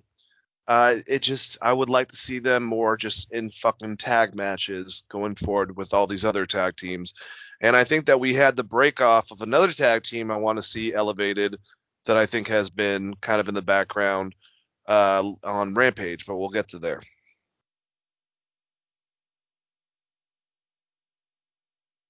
I thought you were going to say Homicide and Hernandez. tag team I want to see again. Yeah. Hey, if they show up, that would be awesome. Hey, they were a pretty decent tag team in TNA. So, I don't know. Motor City Machine Guns, Dane. Hey, dude, they're going against. If it's not the Hardys, maybe it's Motor City Machine Guns in that crazy ass fucking tournament, Crockett Cup. I feel like if I continue to say it, it'll will itself into existence, where I'll get to see them in AEW at some point. It might happen, man. It might. I believe in you. All right, let's move on. Speaking about the Young Bucks, they were back outside actually, right next to a trailer, in the background, talking to Adam Cole, and just about what's been going on lately, and the fact that the Bucks on Rampage will have a match with Roppongi Vice, Rocky Romero, and Trent Beretta. A little bit of an altercation between the two teams happen. Adam Cole helps the Bucks get the better of them, and while I believe it was Rocky Romero was on the ground, all of a sudden, out of nowhere, we see a gentleman with a jacket come grab Rocky Romero and kind of Kevin Nash to Rey Mysterio, just dart him into the trailer, and Switchblade is on his back. Young Bucks are really confused on why the hell he's there. Adam Cole is very excited. Just to lead, to later throw in what happens afterwards, later on in the show, where the Bucks are like, "What the hell?" to Adam Cole, like, "Dude, Kenny does not like him. They've had problems, this whole entire Bullet Club," and Adam Cole shuts them up and goes, "Hey, we're a unit, we're the elite, but we're Bullet Club for life. I trust him," sort of thing. And he goes, "You guys do what you gotta do to prep for Roppongi Vice on Friday for Rampage. I got something I gotta do." And that would come back to the end of the main event. But how do you feel about? So basically, I love Tony, and I think that he gets it now because he kind of apologized for it, which is stupid because what he gave us was still awesome. He probably needs to tamper a little bit what he hypes up for what's going on. So he had kept on saying the week of last week about this Forbidden Door concept. It was about to be broken down. There was a big star coming in, and that was not supposed to be Jay White. That was supposed to be Keith Lee. But then he realized that Keith Lee didn't really break a forbidden door since he was a free agent. So Sunday, he confirmed he finalized Jay White making an appearance on AEW.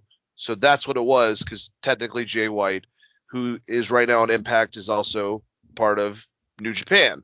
So that would go along with it. But at the same time, the complaints and the bitching. We're going to talk about the Keith Lee match next, the qualifier match that he had. We got fucking Keith Lee on this. We got Jay White interacting with everything and even being a part of a storyline going forward. And we have fucking Penta going to Pentagon Dark, one of the coolest characters in Lucha Underground history. And still people bitch. I agree.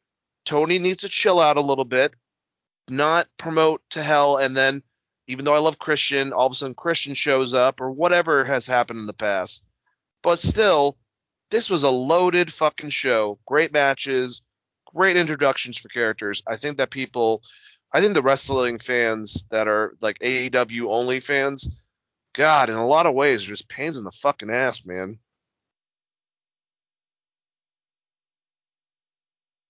At first, I was like, this surprises Jay White. He's been on Impact for like weeks and wrestling in New Japan Strong. I was not happy either. And Keith Lee's music hit, and I was like, oh, fuck, that surprise paid off. Like, I was immediately excited. So the fact that fans were like disappointed was weird, because I just had them, because they paid it off almost immediately, like right after the Jay White shit. They gave you a huge payoff in Keith Lee. So like, what I think they should just stop using the term Forbidden Door, because the only Forbidden Door is people going to WWE from other companies. All these other companies are working with each other. Fucking Matt Cardona's on every goddamn show for the next 6 months or some shit. So like, there is no forbidden. The only Forbidden Door would be like Okada shows up and wrestles Roman at Mania or some shit. That would be a forbidden. You want to break down the Forbidden Door, do that. The problem is when you put that kind of like label on something and you bring in someone like Christian, who is an all-time WWE guy, and you start bringing like people like Punk, etc., which were all free agents. So it's not really, I mean, they're WWE guys, but they weren't like signed or anything.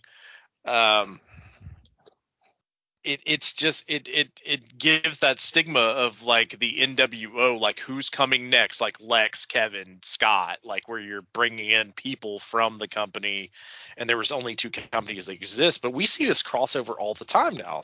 Like Impact has like fucking 4 different companies wrestling on their roster right now. So there is no sense of Forbidden Door. It's more like the territories versus WWE to some extent. And like, so to use the term Forbidden Door, I think it really only applies to one person at this point, which is Okada. So if you're going to like build it up, like, don't use that term regardless of who you're signing for a long period of time. And then when it comes time to pull the trigger on like a Naito, a Tanahashi, or an Okada, then use the term. Because they're the top guys in New Japan when Kenny and Cody left. And if you want to do something with that, save it for that. Don't, like, everyone knew Keith Lee was let go. No one was happy with his WWE run, like his main run. So like him showing up in AEW, while it was a great surprise, and I think they did pay off what he was talking about, is it really a Forbidden Door? And I don't know. Yeah, no, I completely agree with you. You can use it also for if you sign someone from another company that's one of their biggest people. Like if you were to like sign Josh Alexander or Moose over, you could use that for like their introduction, or if I guess you interact with, like, it has to be the top people. But yeah, when it comes down to it, you say Forbidden Door, no one from WWE's coming over. So I'm thinking, okay, it's got to be Okada or Tanahashi or Naito, one of the top guys from New Japan. Now, him finalizing it with Jay White, him showing up, it still did kind of annoy me, but that's because we just saw him fucking show up on Impact. So it was kind of like, huh. But then what we had next, and we had a great match. It was the qualifier, I believe, for the TNT Championship. Revolution ladder match qualifier, and this is the person that wins this at the pay-per-view at Revolution will get number 1 contender for the TNT Championship. And we had Isaiah Cassidy going against Keith Lee. Great person to put against Keith Lee. I liked everything that took place in this match. For, the first thing, obviously, seeing Keith Lee come out, looks great. Doesn't have to wear a fucking singlet or some goddamn dress, skirt, whatever. Just looks like Keith Lee. Comes out, looks positive as hell. Him and Mia Yim just got married on Sunday. That's pretty cool. So this was his follow-up to that. Probably having a great week, living on cloud 9. Just looks like $1 million. JR put him over so much in this match. Loved him instantly, saying that he was very special talent. Saying that he was like a high-flying version of Mark Henry, something like that. to that extent and said that he reminded him a lot of Mark Henry when it came to look and strength. This is someone that both Mark Henry was having a conversation with Powerhouse Hobbs and Dave LaGreca on Busted Open, and they're both very happy for him to be a part of this. I mean, he's someone that you can put with smaller guys, big guys. He's an amazing big guy. To the athleticism level of what Bam Bam Bigelow probably was to his time period. I love Keith Lee. I was a big fan. I remember that viral video of him doing a fucking same thing that Kenny Omega does, but the flip over the fucking ropes to a bunch of people, and what he can do for his size is absolutely ridiculous. He conducted an audience, all of them saying bask in his glory. Isaiah Cassidy was great because of his size, because of that high-pitched squeal that he has. He's actually really good at selling, so it worked out perfectly well. He launched the motherfucker from one turnbuckle to the other like it was nothing. He was able to show a lot of his skills. He gave Cassidy a little bit of a comeback when Cassidy, ran and did a dive to him on the outside. But then he had his it's an amazing slam because he likes to do this and that power bomb. I forgot what he calls it, spear bomb. But also he likes to do it where he has them like a Samoan drop and then jumps them up and then power slams them after he rotates them. 1, 2, 3. Keith Lee is AEW. Very happy about that. And I would love to see Mia Yim, unless she's maybe taking off some time for family stuff, for what they have going on. She'd be a great contribution to help out the ladies because she's a damn good professional wrestler. So all around, great stuff. During which the match, Matt Hardy pulled his brother, basically. They did the exact same sequence. Someone actually went out of their way to do it and had Matt Hardy do what Jeff Hardy did at that live show, but completely leaving, forgot what the name of this damn tag team is. Private Party. Private Party. And I hope Private Party is by themselves now. I think they're great. I think that it was good to have them with Matt. They probably learned a lot. But they're a good tag team. Let them do their own thing. I think Matt's leaving actually for a while. Andrade's going to be like, where the fuck is he?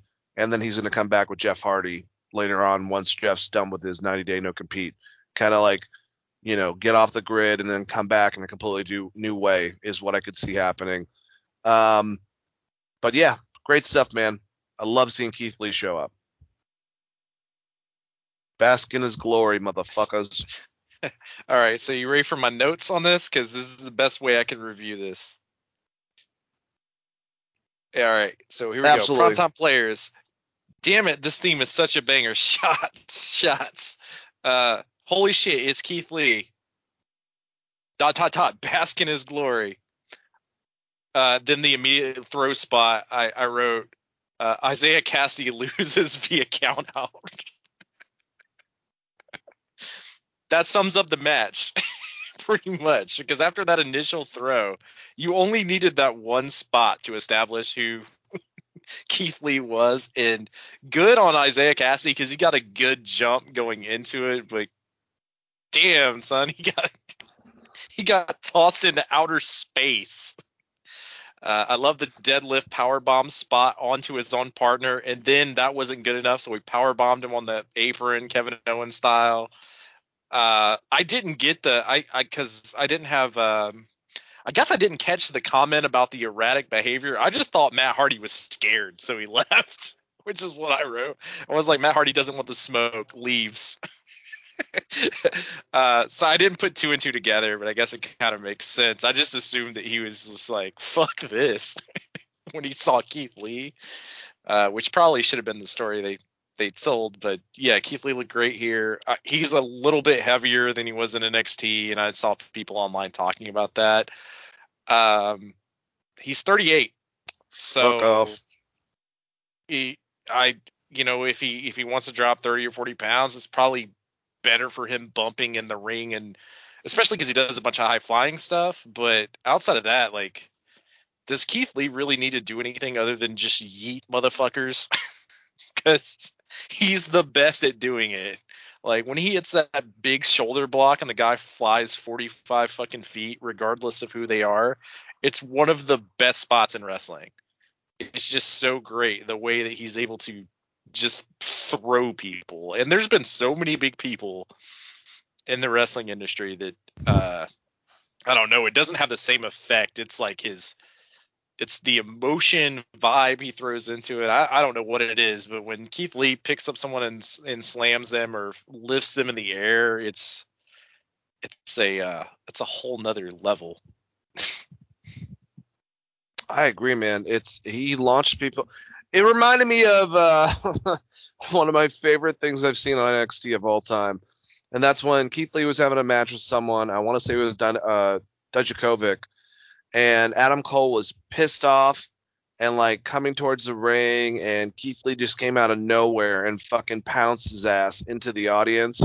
Like, he is ridiculous. This guy, just a drop down leapfrog at the fucking beginning. How the hell does a guy that size do that?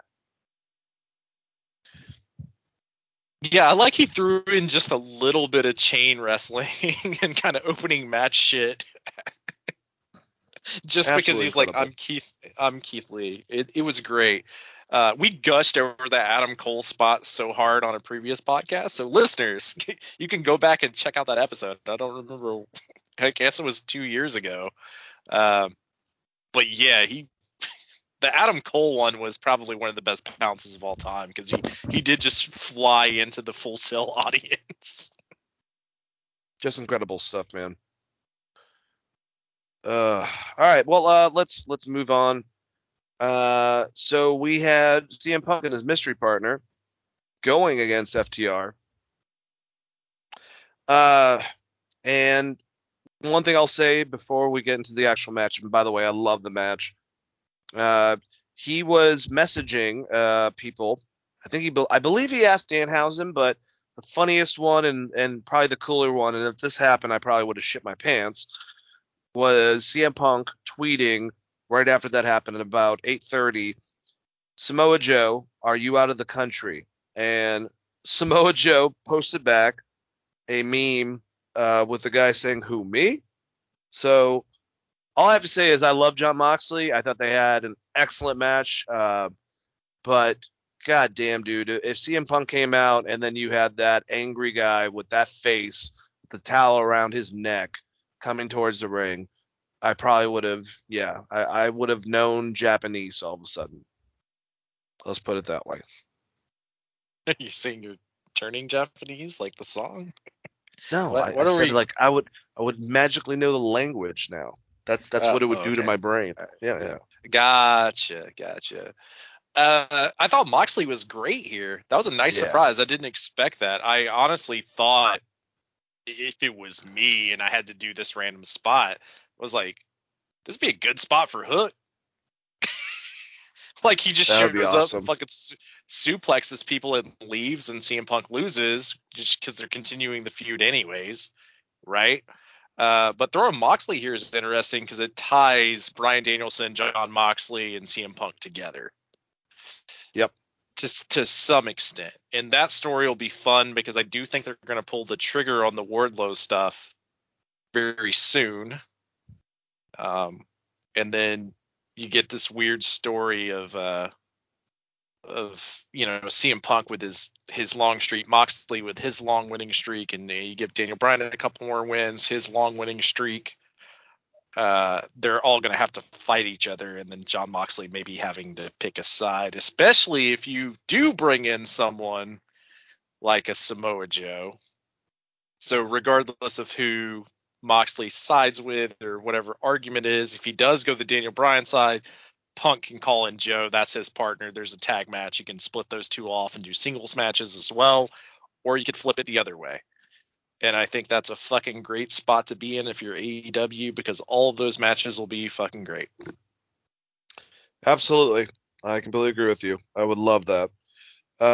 Just within this match though, this is to me, and no, I will say the two matches that really impressed me tag team wise was this match and the match we'll talk about coming up with the Young Bucks and Roppongi Vice, which, I mean, if you've seen any of their stuff in New Japan, incredible chemistry. But I love the pace of this match and how it had old school stuff just as much. I love the fact that they still stayed, because let's be honest with you, this was a very old school match, but there was a lot of stuff where they took complete advantage of the referee, which is something we complain on fast paced matches.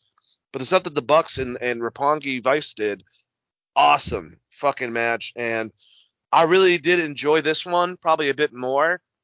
But the ending, I mean, they threw everything. The fact that they got their finisher, FTR, on CM Punk, and the fact that if it wasn't for fucking Jon Moxley coming out of nowhere, it would have been done, because they have always won if they get that move down. So there was so many great spots. They did a little tribute to the tribute, I should say, to the Legion of Doom with the Doomsday Device, with Moxley and Punk doing that to Cash Wheeler.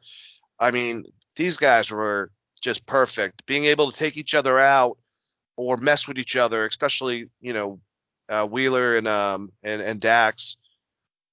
I really love this match, man. This is a great tag team match. I can't think of like every fucking thing that happened, but just ending it perfectly with, after all the stuff, out of all the things that almost ended the match, and you finally get to the end, and out of nowhere, fucking John Moxley goes and gets on Cash Wheeler, the DDT, as soon as CM Punk hits Dax with the go to sleep, just flawlessly, 1, 2, 3, it's over. And now MJF is pissed off in the back. Sean Spears is holding him, because they were nervous. I loved all those like little parts where they went in the back, and Sean Spears is trying to like, don't worry, buddy, just like, rubbing his back and shit like that, while MJF's freaking the fuck out. And now Punk can go back against MJF, and we continue that probably to the pay-per-view.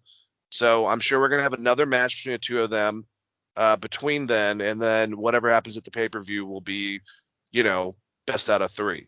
But when it comes to old school tag team matches, this was great, and all the guys busted their ass. They're all beating the shit out of each other. I don't have a complaint about this tag match, Chris. Yeah, it's like a very weird juxtaposition between this and the Young Bucks match, where like the Young Bucks match, you have like, I don't want to call it choreographed, but very well thought out, paced match, and they're both great tag teams. They knew kind of what spots they wanted to do. Where this one, it was almost like CM Punk and and Jon Moxley just did whatever the fuck they wanted to. They had like 1 or 2 spots kind of thought out. One of my favorite spots in the match is like CM Punk goes for a cross-body block, suicide dive, and they catch him, and then Moxley just fucking dives through and hits all 3 of them, which was really, really cool. And then also Tully got hit with the go to sleep, which was fun. Yeah. Like Tully, he didn't get up there. They had to reposition it, but it was still just a fun spot to see, Tully take a little bit of a slam. And the Doomsday Device was cool.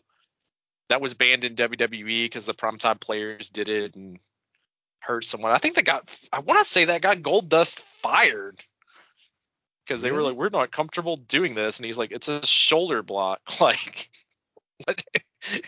yeah, there was some controversy around that from what I remember. But so it was cool to see the Doomsday Device. It looked fucking awesome. Oh, you know what I liked? When I forgot how it gets set up, but Dax and Cash were on the outside, and CM Punk did a dive, but they caught him, and fucking Moxley, boom, boom, and then dives into all of them right before a commercial break. They're all just dead on the ground. They did some great fucking spots in that whole entire thing. Yeah, that's the same spot I was talking about. Like, was it? I'm sorry. Yeah. No, you're good. They catch fucking Punk, and then Moxley just is like, he does that weird little head tilt thing he does, and then just immediately went out. Also, very subtle, but when Punk entered the match and Moxley's music hit, he started doing the Moxley strut, kind of. Yeah, which was pretty great. And by the way, I told Chris this, but just to let you guys know, so when I guess they figured this out, CM Punk went back to find out what trunks he was wearing when he had the tag match against the Shield years ago, and actually found them and wore them. So those red trunks he was wearing, same ones that he had on when he won against Moxley. So that was pretty cool. Yeah, that was I didn't know that, but when you sent me that, I was like, I thought I had seen those before. That's pretty fucking awesome.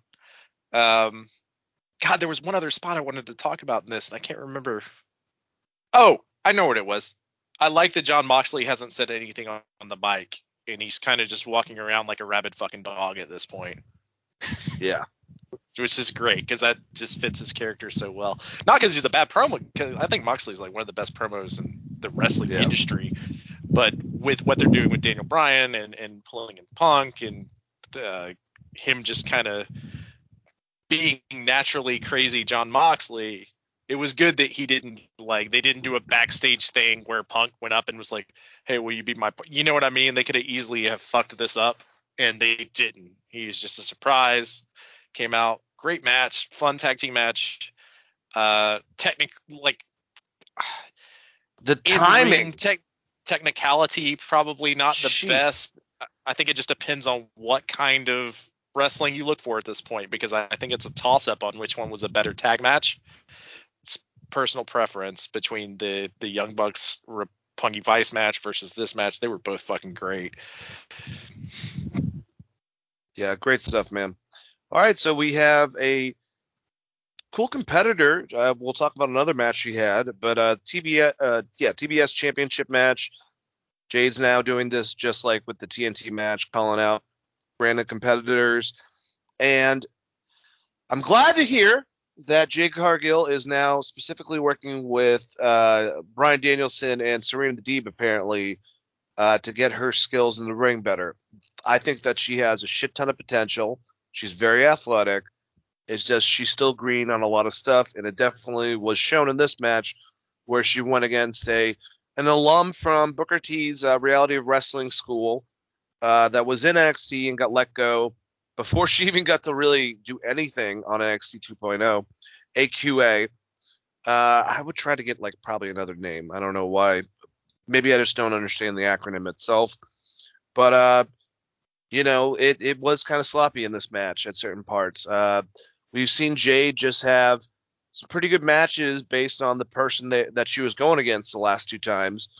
And like I said, I think it's only since she has a lot of confidence, she has a lot of charisma. She's actually pretty good on the mic. She really doesn't need Matt Sterling, but whatever. And she's powerful and very athletic.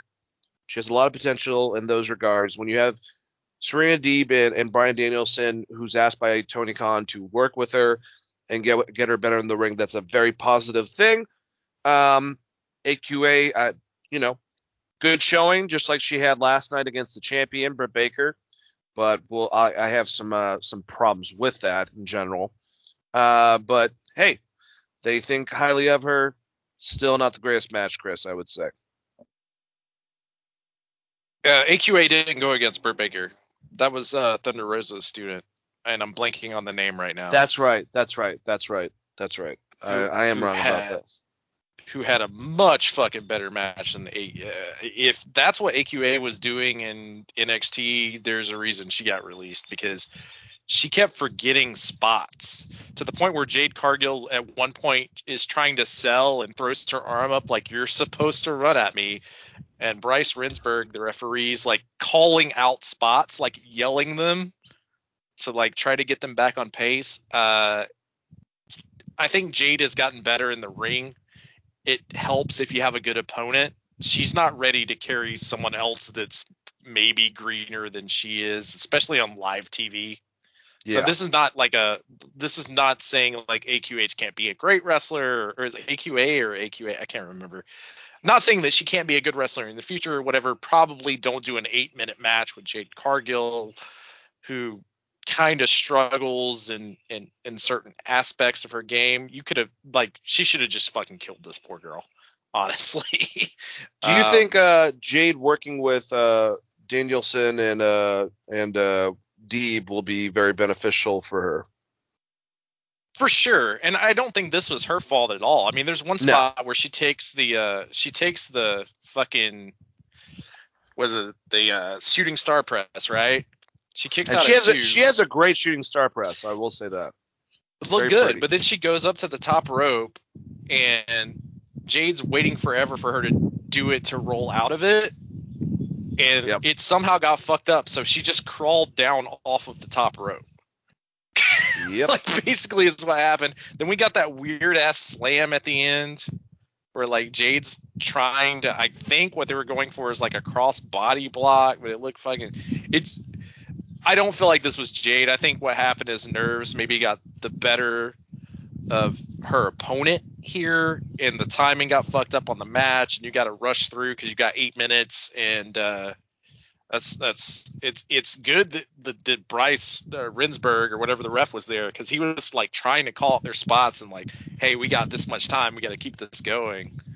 But yeah, like I don't think I saw a lot of people online be like, see, Jade Cargill's not good. I was like, that's not really really fair.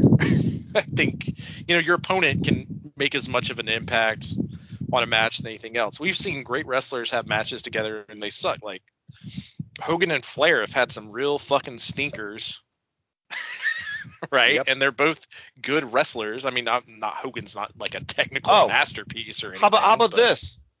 Austin and Undertaker have, in many interviews by themselves and also together, realized that they just had no chemistry in the ring, and they always had bad matches.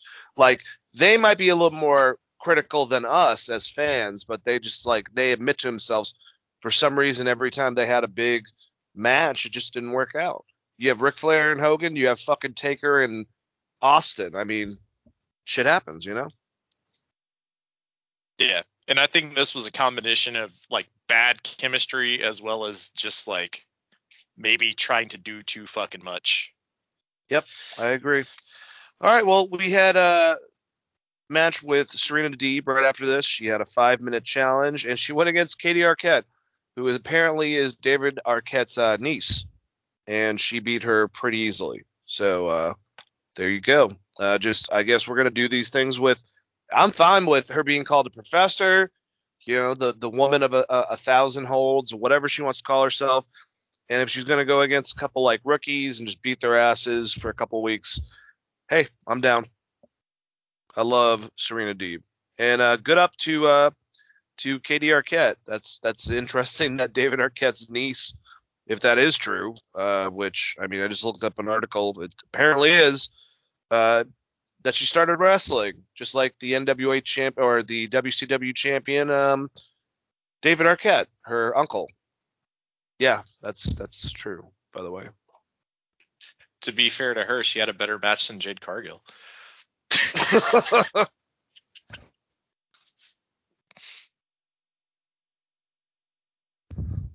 All right, so after that, the Texas Death Match. My God, was this match fucking violent as shit. You know what, Chris? I'm gonna let you have it right now because it's just like they started out in the back. There was that spot where they had that glass panel set up right next to the fucking desk of where JR and Tony and an Excalibur were calling the match. And I mean, after Lance Archer went through it, he was bleeding like a motherfucker. I mean, there was just blood the whole entire time. It didn't get. I will say this. Like, I don't remember. Maybe I'm going crazy. I don't remember fucking Thumbtacks coming out or anything that badly. But at one point, also Paige was bleeding all over the place. I like Jake the Snake getting involved doing the short arm clothesline. Actually did it still flawlessly. Went to go do the DDT and then was cut off by the Murder Hawk monster. But my God. I don't care what the stairs are made out of. I know it's metal, but it's a very thinner metal. It's not plexiglass, but it's like, that version, if you will, or whatever the fuck they're. But to do that move from Archer and slam him on that's like little to no era. Wasn't a big fan of that. And then to end it the way they did, how when they're fighting in the audience, you have whatchamacallit, Dan Lambert come out, clip the top rope because, hey, well then how the fuck can you do the buckshot lariat, get that momentum to knock out Archer if there's no top rope. I actually like that, and the commentary was really good to pick up on that immediately. But I love that thing where you had it in the ring after, they had that spot where he put him on the fucking stairs sideways with his finisher. Archer and him are fighting, and you have Archer on one side, and Bryce Rensburg goes to, get something, or he went to grab something. I forgot what it was, and then Page, buckshot lariated over over the referee, nailing him and going through two tables. It's Texas death match, so it's last man standing, 10 seconds, and Page was able to get up after that spot. Lance Archer was not. Awesome fucking match. After the match, Adam Cole came out, the thing that he had to do, I guess, and went and grabbed the championship from Bryce Rensburg and handed it to Adam Page, looked at him, kept on pointing to it, smiling. Page and him were talking shit, and that was it. Jake the Snake Roberts, I don't know if he's going to be with him after this. I feel like they're splitting that off, and I'm hoping they're going a different direction with Jake. I would love him involved with Malachi Black and their whole entire unit, being able to be like an evil, guy they look to or some shit, something like that. But whatever they do is fine. I thought this was an awesome match. Great brawl. Yeah, there was glass panels. Yeah, there was a lot of tables, but it didn't get too fucking ridiculous. It was just two guys beating the shit out of each other. Oh, there was a fork spot. Yeah, I forgot about that. The guy that's obsessed with Bruiser Brody, Stan Hansen, and fucking Abdullah the Butcher, along with The Undertaker, took a fucking fork to Adam Cole's head. A lot of blood, man. A lot of blood. What'd you think about this, Chris? I want to start this out by saying this is what happens when you have a smart baby face that has friends, because he started this match by knowing that Lance Archer was going to attack him in the back by attacking Lance Archer first, which was great. I liked him throwing him through the plate. I mean, it's the Murder Hawk. You got to do everything you can do. You covered a lot of the great spots in this match. It's like Adam Page saw Kevin Owens take that fucking stair power bomb the other day and was like, I can do something better than that or something. I don't know what was going on there, but that spot was absolutely incredible, crazy. I was worried because I thought he was going to get cut because the way he kind of just bounced off the stairs like it was a trampoline and fell. I was like, oh my God. The Jake the Snake DDT spot was great after the short arm clothesline. He goes for the DDT. Lance Archer grabs and was like, hey, this is my match, which I think is like almost is kind of a show of respect to his opponent, which is kind of a cool Lance Archer trait. Also, like, shows the dissension between him and Jake. Yeah, is it setting anything up? Like, I'm wondering what that's going to mean going forward. Because he's disrespected Jake constantly. Yeah, and I think that it is Jake bringing in someone. I what did I say a couple weeks? Bray Wyatt. That was my guess on who you would bring in that situation. Wyatt Wyndham, or whatever the fuck his name is. Yeah, so it makes sense because Jake ran around with that Texas crowd and his dad, and you got lineage there. They're both fucking creepy. You could do cool things with him and Lance Archer while it also being separate from whatever they're doing with the House of Black. And then you could tie it back if you wanted to later on. So I think maybe that's where they're going with that. But I loved when Hangman, after he got out of the DDT, immediately hit a fucking DDT, and then Jake the Snake flipped him off. That was awesome.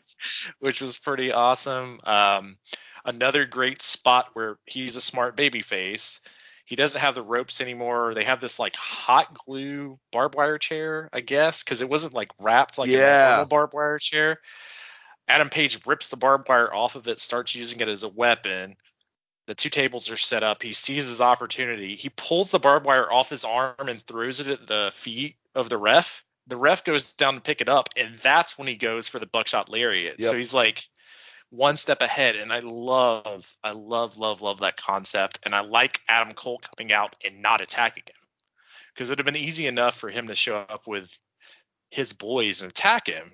But, once you're Bullet Club for life, which builds into that narrative and makes it a very interesting storyline going forward. So I love the shit out of this match. I think by far this is the best AEW hardcore match I've seen. They didn't try to do too much. I even like the stuff with Dan Lambert taking the top rope down. At first, I was like, oh, that's going to limit what they can do in the ring, but the guys worked around it just fine. I think Lance Archer looked like a monster here. Great shit. I loved it. I agree, man. All right. Let's move to Thursday night. We're going to go through some of the bigger parts and just kind of whatever with some of the other parts. But Impact opened up with one of my favorite wrestlers now, I think, outside, just in general, actually, just especially within Impact. Josh Alexander opened up the show. He, many things, went and, just said that he's a part of Team Impact, talking down to the new Ring of Honor group, Honor No More, and then just started going into the fact that he should be going against Moose for everything that happened, for Moose cashing in when he wanted the title, and him never being able to have any rebound of any match against Moose afterwards. How Morrissey has been doing ridiculous stuff and tearing up places and beating up officials, and he's never had any repercussions, and he gets a first chance and he doesn't, and he does anything, and Scott D'Amore's on his ass about everything, and that would bring Scott D'Amore kind of out and talking to him, and saying that he didn't like the way that he's been acting as of lately, that he's been doing stuff that's very out of character of him. We had Big Con, who is Connor from the Ascension of WWE, coming out and proposing a match against him and Josh Alexander. I would have, look, when it comes to Ascension and me watching old NXT when they were popular, he was actually kind of the guy that stood out between the two of them. If you just signed him, which apparently Impact did, have him another match where he kicks the shit out of someone and give him someone that he can beat. I don't know. That was kind of stupid to me. It was kind of like, okay, that guy's done. Doesn't matter what Aiden English and fucking Tom Phillips say about him beforehand. He just got his ass kicked by Alexander. And him and Scott D'Amore started really going at it. And at one part, he shoved him, and he was pretty pissed off about it. And, said that he gave him all the support, and he's been very aggressive, and that he's stripped of going in the match because there's so much going on emotionally with him, and whatever excuses Scott D'Amore was trying to say, he was not a part of the team for Impact going against Team Honor No More anymore, and that he's going back to his house and thinking about the things that he's done, essentially, like, chilling out when he's ready, coming back to be a part of Impact. And that was how he started off. You have, one of the most over guys, I would say, Chris, in Impact. And this dude's brought up on fucking AEW for Brandy talking shit to Ethan Page, Definitely one of the prospects that when he's done with Impact, Impact's going to have to pay a lot of money to keep him, because if not, I feel like he's got a lot of different places he can go, and he's getting even better on the mic, which is awesome as a solo player. But he's kicked out for doing what? I mean, for accidentally pushing Scott D'Amore? Like, what the fuck was the point of this? It was kind of dumb. Yeah, I didn't know you weren't watching this live, so my immediate message to you was Impact doing Impact ass shit. Seriously, though. We need to get shirts made. They just say Wrestling Geeks Alliance on the front, and on the back it says Impact doing Impact ass shit. Because it happens at least once on their show. It's like they can't get away from it. Even though they have all these great wrestlers, they've had good matches, they still find a way to, like, go back. Is it like a curse? Did Danhausen curse TNA? Dane. Is that what's happening? Because the storyline here is that Alexander lost because of basically a Money in the Bank type deal. He never got a proper rematch. They moved on from it. He's upset. He's like out here talking about his family and how much he loves the Impact crowd. Gets into a little bit of brawl, accidentally pushes or he pushes this fucking geek who shouldn't have been out there to begin with. Honestly, Scott D'Amore. I know he's like their guy or whatever, but like, why was he out there really? So he gets put, and then this guy just immediately bans him. Like, he takes him off the pay-per-view because that makes you want to tune into the pay-per-view more. Take off the most over actual TNA guy outside of probably Moose. Yep. Take him off your pay-per-view because that's going to make people want to pay fucking $60 for that thing. And yeah, like I said, just Impact ass Impact shit. They're teasing that because he does wrestle with honor, and I think that's what his speech was alluding to, is that, you know, he doesn't feel like he actually lost the title. He kind of got fucked over, and he's been getting fucked around.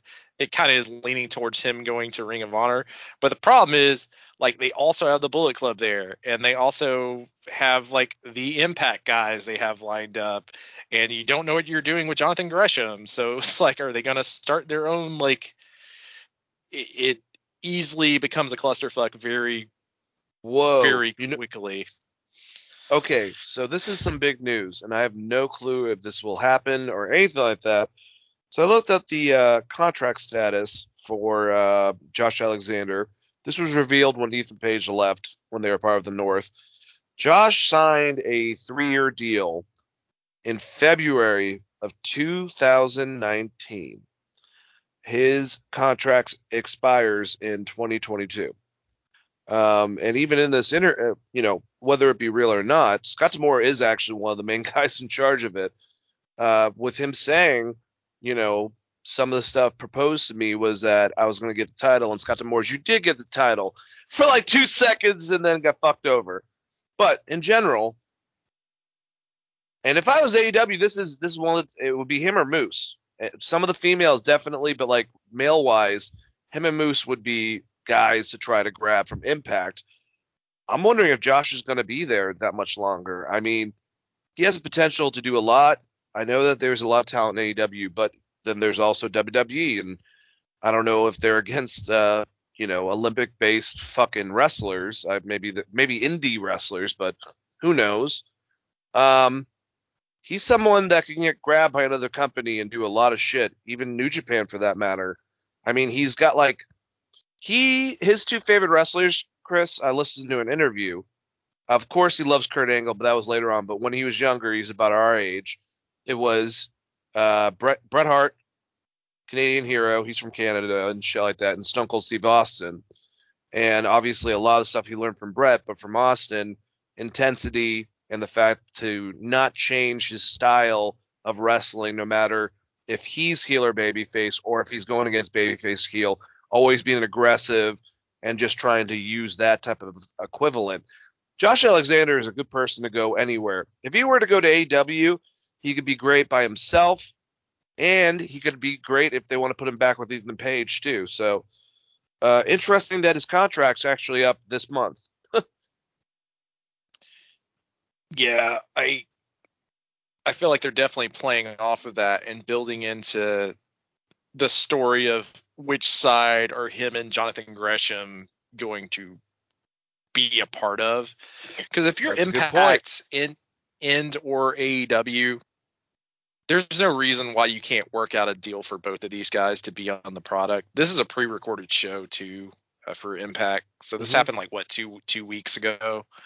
So they had an idea of what they were dealing with on the pay-per-view, and I feel like if Alexander wasn't going to be at this pay-per-view, they would have done something else, not just like go home and think about it, or they would have killed the guy, right? Because like you should put over, like you would have Morrissey kill him or something, or put over whoever your next guy is going to be, regardless of who that might be. But to me, this builds up something. Now that doesn't mean that Josh Alexander's not going to be there, because fucking Jay White's like signed to New Japan and is wrestling in Impact and is now on AEW. So I feel like just, work out whatever the deal is and get him in both places. If you want to do that, that's great. I mean, good for him. I think that's awesome. I think he's such a big part of Impact. If they lose him, that roster is, as far as like I don't want to say home built stars. Eddie Kingston's going to get another push, basically, if that happens. Yeah, because it's almost like when they lost Joe and AJ Styles and James Storm and or not James Storm, but Bobby Roode. It almost becomes that thing of like, how many of these people that Impact fans are loyal to are you going to take away from the product? Absolutely.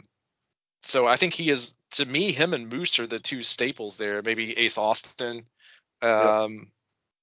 Like there's certain guys there that you just can't get. Sami Callihan, I think, has kind of cemented himself as almost like a TNA guy. So like if you start losing these people for Impact, that's really, really bad, especially doing an invasion angle. So I don't think he's going anywhere. I'm not gonna say he's not gonna show up in AEW to some, because like I don't know what the fuck they're doing. But yeah, just the way they set it up made it seem like he's going to be at that pay-per-view. Same thing with Jonathan when we get to Jonathan Gresham a little later. We can talk about that right now, though, because that's one of the segments that happened. Jonathan Gresham was laid out. We have no idea who did it. Is this a situation where Honor No More is acting like we didn't do it? Everyone in Impact's like we didn't do it, and Jonathan Gresham actually just faked it and is actually the leader of Honor No More. Because we all know Jonathan Gresham is his babyface concept, but who knows? Maybe that's what he's pulling, and that's what we'll see at the pay-per-view. Yeah, but it's TNA, so it was the Bullet Club. Probably.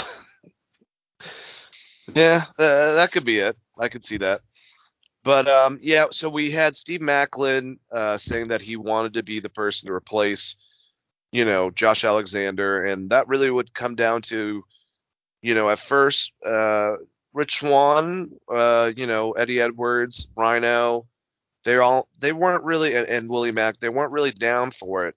But, later on they realized that even though they don't get along, Steve Maclin's an Impact guy. So he's going to be on their team. We had Deonna Purrazzo, Chris, saying that, and I love this concept, open challenge.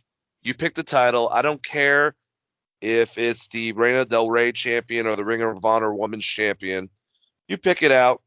And they had someone that I really like, Santina Garrett. I've liked what I saw of her in Impact, in NXT for a short period of time.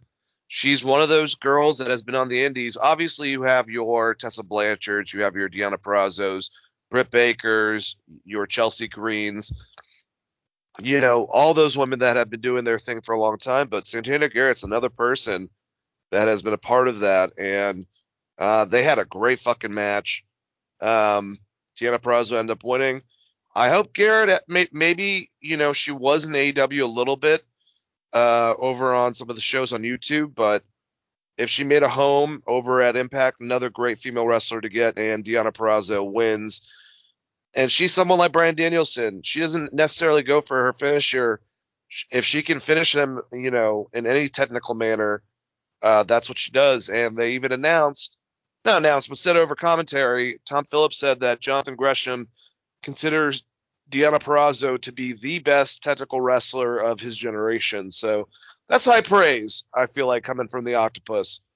What did you think about this match, Chris? I mean, now that you brought up NXT, how the fuck did WWE fuck up these Santana two? Garrett? Oh, either of them. Yeah. Yeah.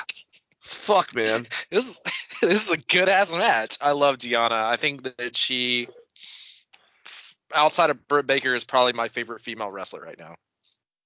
And then followed closely by Charlotte Flair, who had an absolute banger as well this week. Yes, absolutely. But yeah, great. Loved it. Thought it was a good ass match. I like what they're doing with Deonna. I want to see her show up at these NWA shows. And I definitely want to see them build something with her and Britt Baker. Let's fucking go. They want to do it. Everybody wants to see it. Let's make some money on that pay-per-view.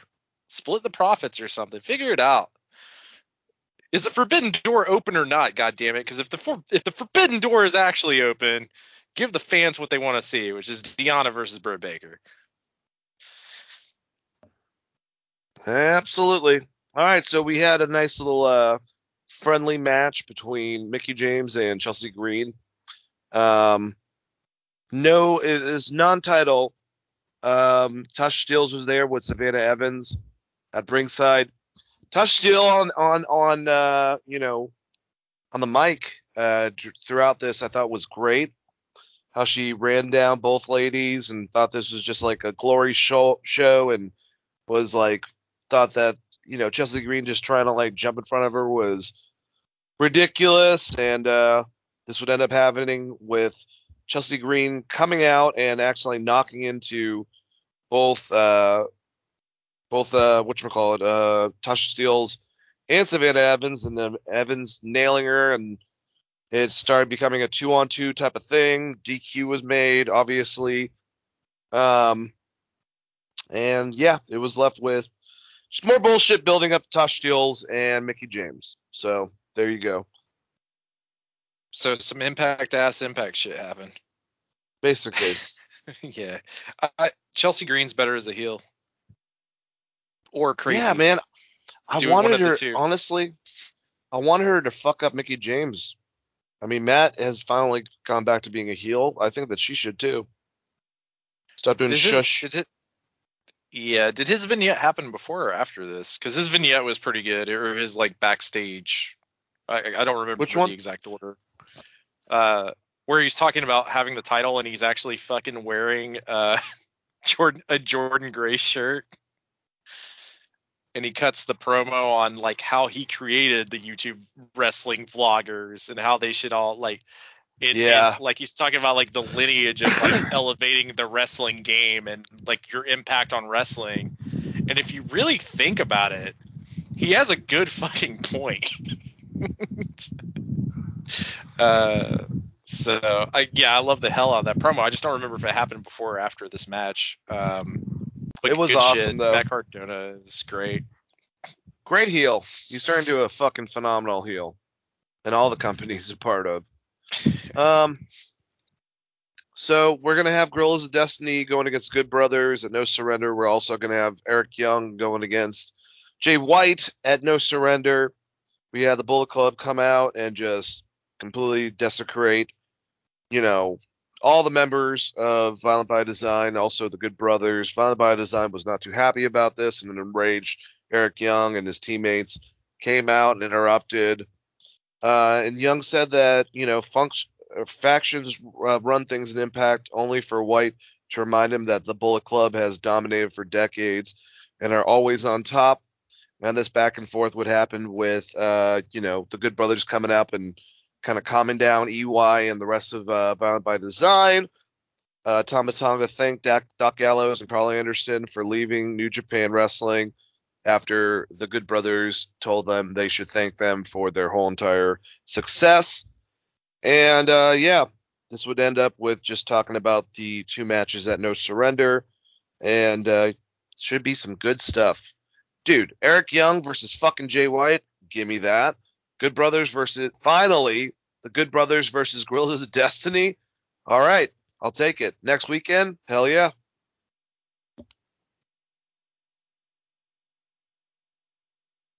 The amount of excitement I have for this Jay White Eric Young match is over 9,000. I'm not gonna lie. It's gonna be great. Thank you. It's gonna be absolutely fucking incredible. And I'm sure we've seen Gorillas of Destiny versus. Have we? That has to be out there somewhere. They've been calling them out for the last like 6 fucking months. Yeah, that'll be a really fun tag match. It's shaping up to be a good pay-per-view. That Moose, if they don't get too in their head with the Moose Morrissey match, that should be pretty good match as well. It's shaping up like a pretty damn good pay-per-view, man. Like, all honesty, I probably will watch that as it happens. which is how I judge wrestling. Do I want to watch this as it happens, or do I want to watch it later on? Do you think that Josh Alexander is going to come in and fuck up both Moose and Morrissey, cause the match just to make a statement? Maybe. The Jonathan Gresham thing, the more I think about it, is it just Macklin that attacked could him be. again? He hates just- him anyways. He lost twice. Yeah, so are they just building? Because he did beat him down, or they like building that? Yeah. The one cringeworthy moment is when they were talking about the Bullet Club dominating for decades. I kind of just wanted fucking Tanahashi to show up on their video screen and just do like a high motion and disappear. Yeah. Or like Okada or somebody. It's like, y'all ain't dominated shit, son. You look at those title reigns. Like, yeah, AJ Styles was there, I guess. But as far as dominating, like, you guys switch leaders like every other month. Like, half your group leaves to go to other companies. Like, not. I don't know. The whole Bullet Club thing is baffling. Kenny Omega got it over by having a really great match with Okada. At least in America. Yep. All right, so we had Kerry Silkin at the, Ring of Honor owner, or the old Ring of Honor owner, chilling to watch a match between the Man Beast Rhino and Rich Swann going against Taven and Bennett. And this match would end up with, like, a DQ, distractions from Vincent and PCO, and then like Chris Sabin and Eddie Edwards. It just went to fucking craziness. Steve Macklin came out, tried to help out everyone, and Ian Riccaboni and Scott D'Amore were talking and, talking about what needs to happen at No Surrender. And Ian Riccaboni pointed out that Steve Macklin should be the guy that they look towards. So all of a sudden, everyone, including Eddie Edwards, who was not too happy with this, got behind him. So, yeah, is he the mole? Is Jonathan Gresham did he get attacked by Steve Macklin, or is he actually a part of this? Steve Macklin, someone that's helping out Ring of Honor. It's putting a couple questions out there, man. So we'll find out next weekend, right? Yeah. What did I message you? I was like, I hope Jonathan Gresham shows up like Sting in a trench coat and a crazy ass octopus masks. He's got a couple of them. Because he's got to fight like. Right now, he's basically fighting the entire roster because he's pissed everybody off by being honorable, which is hilarious. It is very much the Sting thing, where like Sting is WCW guy, he wrestles clean, he has good matches, he loves the fans. That's where Jonathan Gresham is right now, as far as his Impact character.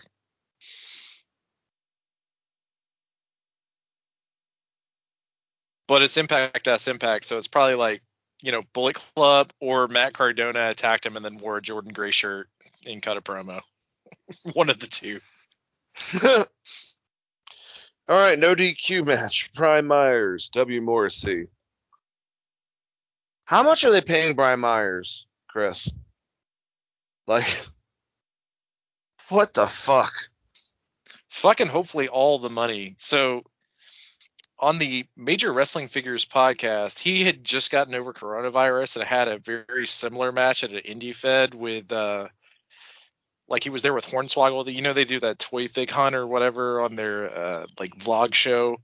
And he had a very similar match with someone where he took a thumbtack spot. He was like, it just feels good to be back in the ring again and feeling things. And he's like, I'm doing stuff that I probably shouldn't do, but I feel so great after having COVID. Like it's really kind of heartfelt, like where he almost starts crying. I don't know if this was recorded like the same week or same weekend. I'm assuming that's why he did as much in this match, but he was fucking great. He was fucking great here. Brian Myers is he's gonna become a TNA legend if he keeps doing what he's doing. He's just getting it over. It was weird that he unduct taped Morrissey to hit the spear, I guess. That was kind of just him being dumb and overconfident. But he controlled a lot of this match with the help of Ziggy Dice and I can't think of the other guy's name. And it was good shit. I love you. I love he sit in the fucking Raven T pose after he does something hardcore.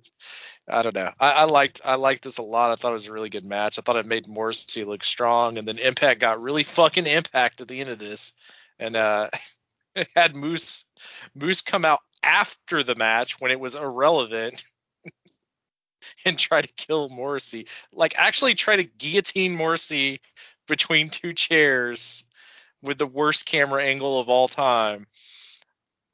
And also Morrissey eye roll sell is fucking tragic. That was terrible. I remember me sending you that. I'm like, why the hell? Every time you get hit with a clothesline or a chair or something, your eyes shouldn't roll in the back of your head. You might actually have a health problem. You need to go see fucking Dr. House for that shit. The fuck are you on about? Yeah, so at the ending of this, after all the fucking just shit that they went through, Morrissey took Myers, powerbombed him. The crowd started chanting one more time, and it goes to his face, and he's like, I'll up it. And he starts pointing up, and I'm like, oh, God. This could either be some weird table with fucking barbed wire on it, or it's going to be thumbtacks. And it was the latter. And he pushed it out, and he took fucking Myers, powerbombed him on it, and then turned his ass around, did it a second time. I mean, both power bombs, when you look at it, especially the first one that he did, was very short and kind of like, still, it's right on top of it. And then he fucking pins his ass on the fucking thumbtacks. I felt so bad for Brian Myers, but yeah, you're right. Moose came out, beat the crap out of him, took a chair, wrapped it around his head, took him outside, and hit that fucking chair like 4 times while he's just like, drooling on it, and Moose leaves. So that's how we ended it. But Morrissey's not going to beat Moose. And if he does beat Moose, I'm going to be pissed. The only person that should take that title off of Moose is Josh Alexander if he doesn't leave. Well, I'm expecting some impact shit to happen where all of the different brands interrupt the main event and they're like, oh, and they set up some kind of like 4-way for the next pay-per-view at the end of their pay-per-view because TNA. I hope that doesn't happen. Prove me wrong. Give Moose a clean win, or give either of them a clean win would be great, but I don't foresee that happening. They don't deserve this trust. It's like WWE. They don't deserve my trust anymore. Yep. As far as shit going the way it should. But what would you rather do? Take the power bomb into the thumbtacks or that fucking Lance Archer spot onto the stairs? Because I'm telling you right now, I'd probably take the thumbtacks. Like that feels like it would suck for like a very short time, but it would still hurt, but like at least it's like one and done. Whereas like if you hit the fucking stairs wrong, you're just dead. Yeah, I would take the thumbtacks, honestly. Even the double up, fuck that. I don't want to get like that was stupid. I'm sorry. That was a stupid spot that they should not have done. I know that the stairs look worse than they are, but still, it's like, God, man, that was just dumb. I don't know. Maybe Myers is setting up something, trying to do something hardcore with Matt Cardona in GCW. Probably. I mean, he showed up there, so there's definitely that. Yeah. Let's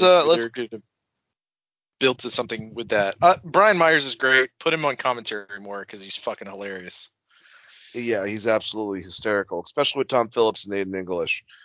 All right, let's go over No Surrender real quick, their pay-per-view that's coming up next weekend. So we got one more show before this, but we know the whole entire card. We have Matt Cardona going against Jordan Grace for the intergender match with the Impact Digital Media Championship on the line. They had a great first match. I would keep it on Matt Cardona, and I hope he God, wouldn't it be crazy if he fucking maybe this is how he gets to Jonathan Gresham to maybe try to like get him for that title. But like maybe if he gets some color on Jordan Grace, that would be pretty crazy. But to me, Matt's winning that, Chris. Yeah, same. And like I said, it's either probably him or the Bullet Club that attacked Gresham.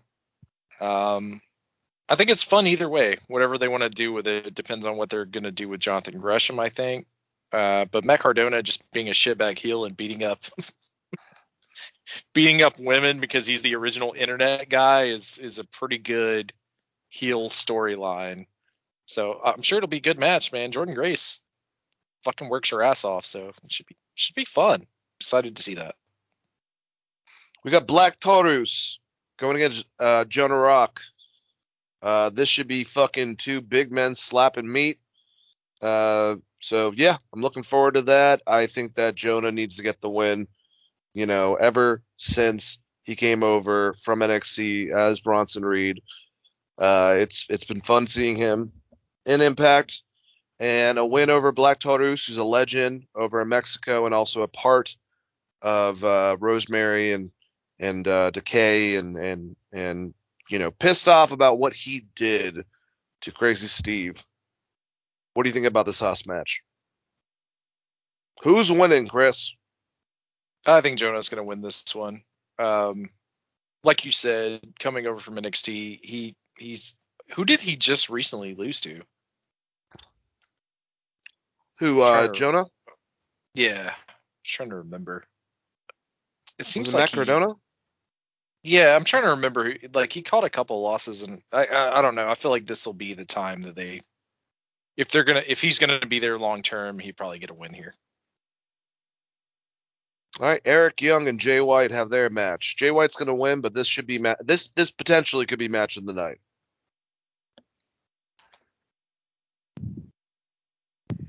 Yeah, I have this penciled in as match of the night as well.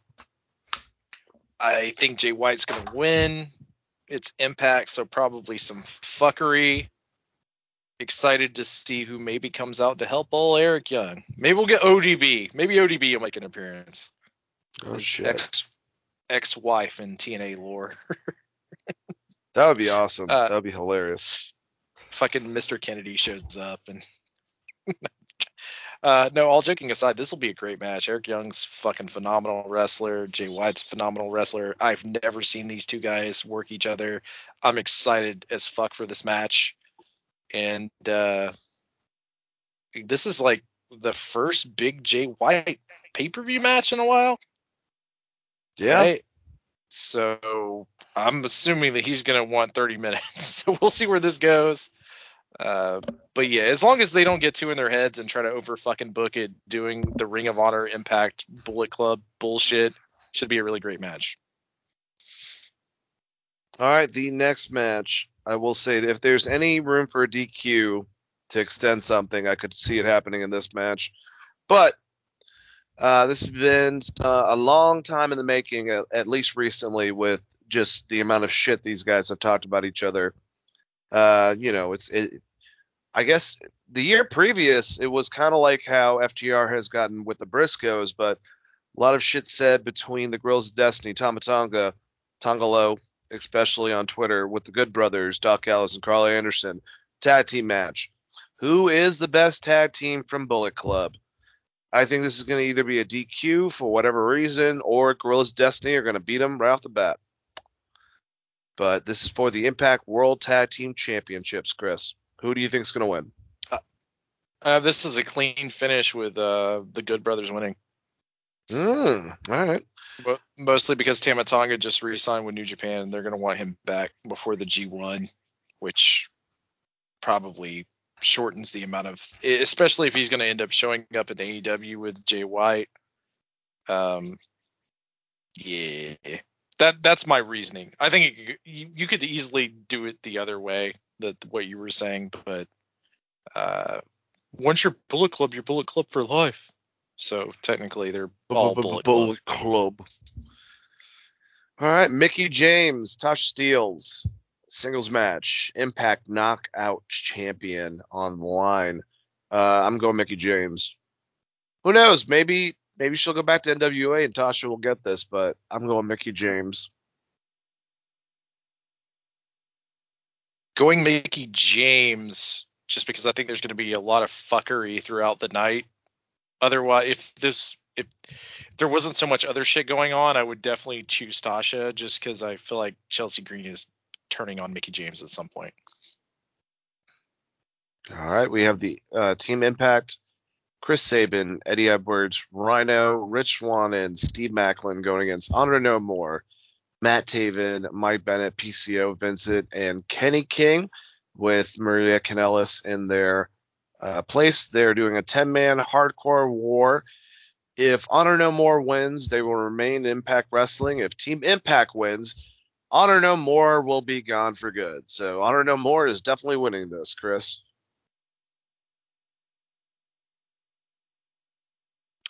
Yeah, I guess they have to, right? So, yeah, that's why I don't like stipulations on these kind of matches, because the storyline's not. It's not like they're signed to Impact. They're just showing up and fucking around anyway. So, like, how are you gonna stop them? PCO's beating the shit out of your security guards. Scott D'Amore is over here sending one of his best wrestlers home from his own roster. So it's like, the fuck is this Impact shit? Yeah, I mean, I guess the big thing here is it's a hardcore match. 10-man hardcore match. I'm assuming you will see more faces from Ring of Honor in this, and maybe some faces from Impact of the past in this show up. I would love for like Alex Shelley to make an appearance. I think that would be great. I would love for like a James Storm to show up. Hot Sauce Tracy Williams. Samoa Joe. Do you think they do that? And like on commentary, Tom Phillips is like, yeah, but whose side is he on? Oh my god, I hope so. Just might as well.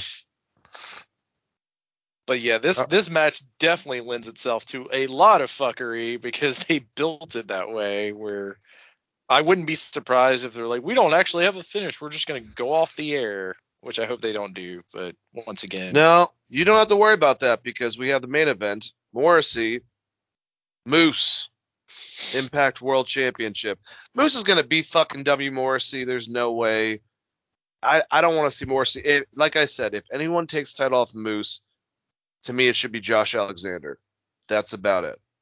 Definitely don't want to see Morrissey. And I like Morrissey. I think he's going to a hell of a lot better, but hope he beats the shit out of Moose.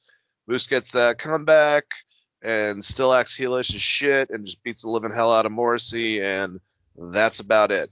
But someone coming out afterwards, that's a possibility. And if he's ready to come back, he's got a lot of issues with Moose anyways. I know Josh would be the person that might make sense, and I could see him getting involved. But if he doesn't, I can see Sami Callihan coming back and going right the fuck after Moose after the match is over. So we'll have to wait and see, but that's my prediction. Yeah, I'm on the same page with you. I think Moose needs to retain the title here. Nothing against Morrissey. They're definitely going to play into the storyline that Moose broke Morrissey's neck or some shit. So expect a lot of that storytelling in the match. Yep. All right, well, let's go and move on to SmackDown.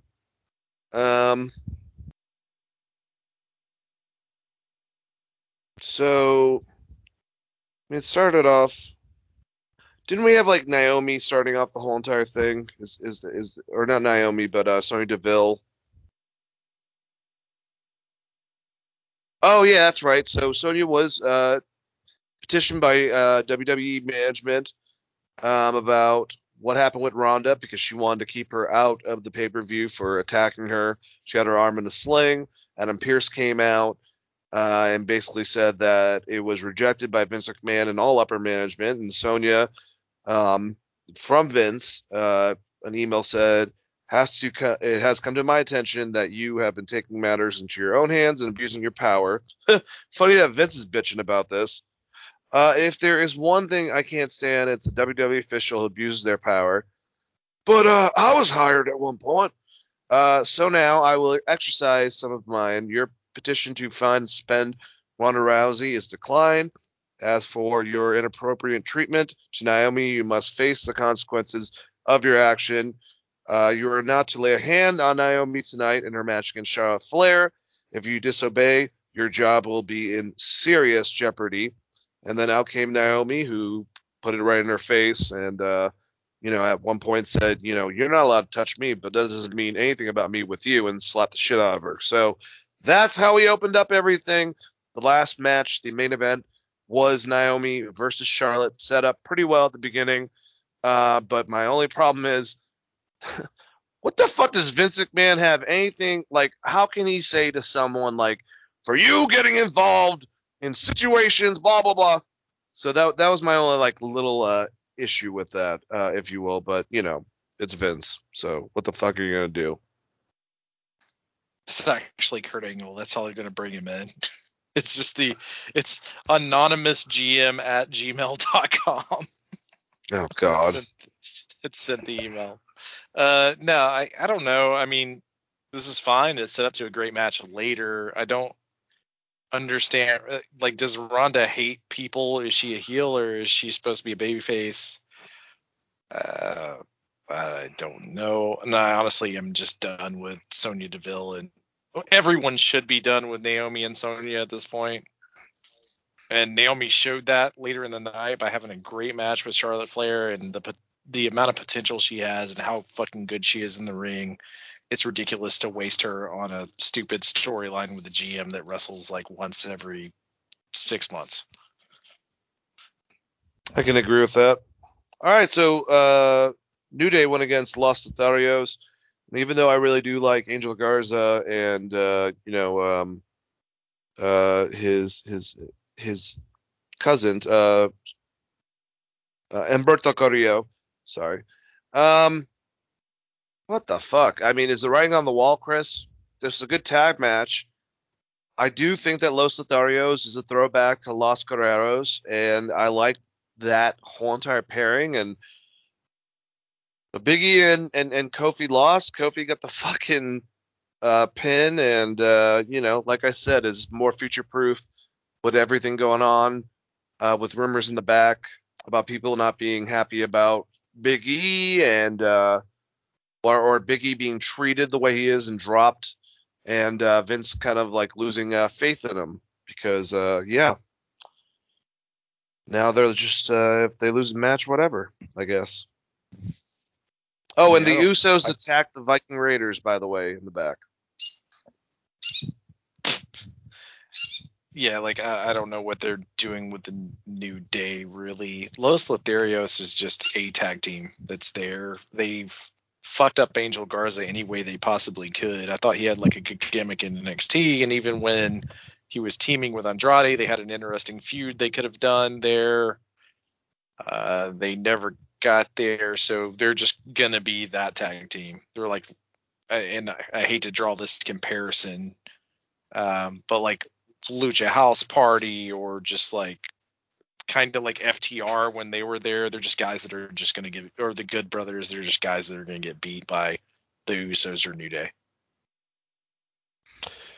Sadly, I think I have to agree with you. All right. Well, we had a interview with Roman Reigns and Michael Cole. Of course, Paul Heyman was there. And,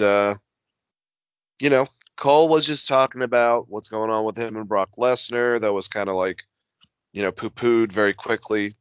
But we moved on to Goldberg. And at Survivor Series in, 86 seconds, Cole says that Goldberg beat Brock Lesnar. And Roman laughed and said that, Lesnar's old news. You're living in the past. Heyman says that Roman doesn't care about him. Roman says Goldberg is a 2-time Universal Champ, but no one cares because he is there now. He says he is the greatest Universal Champion of all time. Cole says this match was supposed to happen at WrestleMania a few years ago, and there is some added pressure maybe towards this. And Roman says all the pressure is on Goldberg. 2 years ago, Goldberg might have changed, but everything is different now. The world has changed. He is the tribal chief. He is untouchable.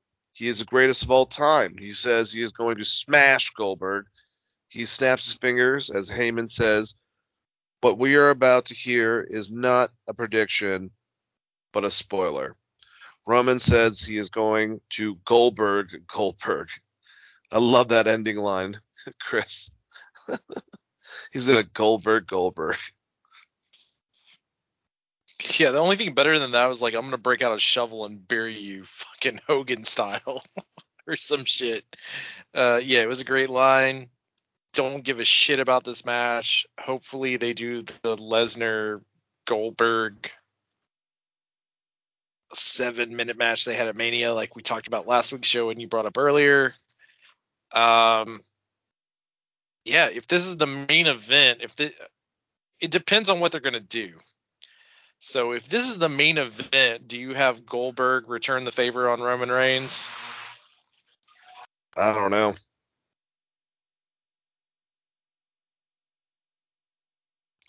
So, Not sure. so technically, like that's what we kind of got, like, because Reigns attacked Lesnar the last pay-per-view, right? Do you do this and just call it a fucking DQ finish so that you keep Goldberg strong in quotations, or do you I just hope. have I Reigns hope not. beat the ever living shit? I hope Reigns hits a fucking jackhammer on this guy. That's what I Be want. amazing. Or tombstones him. That'd be great. Dude, Reigns should start doing the fucking tombstone. We've been saying this for years. As soon as he One beat or the Taker, other. as soon as he beat Taker, he should have turned heel right then and there and started doing the tombstone. And then like Reigns would be like the most over superstar in the wrestling business right now. I think his two finishers should be either a tombstone or a fucking jackhammer. Especially if he, beats Goldberg. Just fucking start using those two. I don't know. I'm gonna message him on Twitter right now and like, dog, have you Oh. seen Okada's 360 tombstone? You should probably do that to Goldberg. God, that'd be awesome. All right, so let's jumble some of this stuff up because let's face it should be. Leah and Natalya, they had another match. Natalya won. Sami Zayn, and I love Sami, still getting great heat. More bullshit involved with Jackass, and then that resorting to Boogs and Shinsuke Nakamura. And at the end of it, he got the better of Boogs and Nakamura and gave Nakamura a hell of a kick. Sorry. We had some stuff with Madcap Moss in the backstage. No one really gives a fuck about with Mr. Happy Corbin. Happy Corbin wonderfully beats Cesaro, so that's awesome. And McIntyre threatened Madcap Moss with his sword. Once again, that's attempted murder, by the way. And then we got Goldberg with Michael Cole, and no, he wasn't happy about anything that was said by Mr. Roman Reigns. But Cole tells him very few people have accomplished what he has done, but there are people saying that this could be one too many for Mr. Bill Goldberg. Goldberg, the problem over the years is that you have listened to some of those people, but he realized that he doesn't give a damn about what any of those people that doubt him think. As far as comebacks are concerned, this one is going to stick. It will be everlasting. Cole says this match was supposed to take place 2 years ago at WrestleMania, but didn't. Goldberg says Roman may call himself the tribal chief, but for him, he is still the same Goldberg, and he will get what he deserves. Goldberg says it's been 2 years, 10 years, 15 years coming. Cole mentions that Roman will make Goldberg acknowledge him. Goldberg says he is ready to acknowledge him at the Elimination Chamber. He will make Roman acknowledge himself, and he will defend the Universal Champion Brock Lesnar at WrestleMania. And that was it.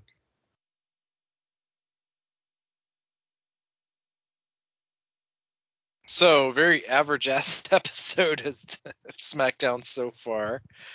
I don't care about Goldberg, man. And him talking about, like, I don't care what people think about me. It's not true because he blocked me on Twitter for correcting your and you are. So, fuck Goldberg. There you go. And, yeah, we'll find out what happens next week. Can't say that Chris is wrong for feeling that way because bump, who gives a shit? All right, anyways, the last match, and actually a really good match, Charlotte Flair, the SmackDown Women's Champion, went against Naomi. This was an excellent match. Naomi sometimes can get behind. She's so fucking athletic. She's all over the place. They were doing stuff, but like spots can.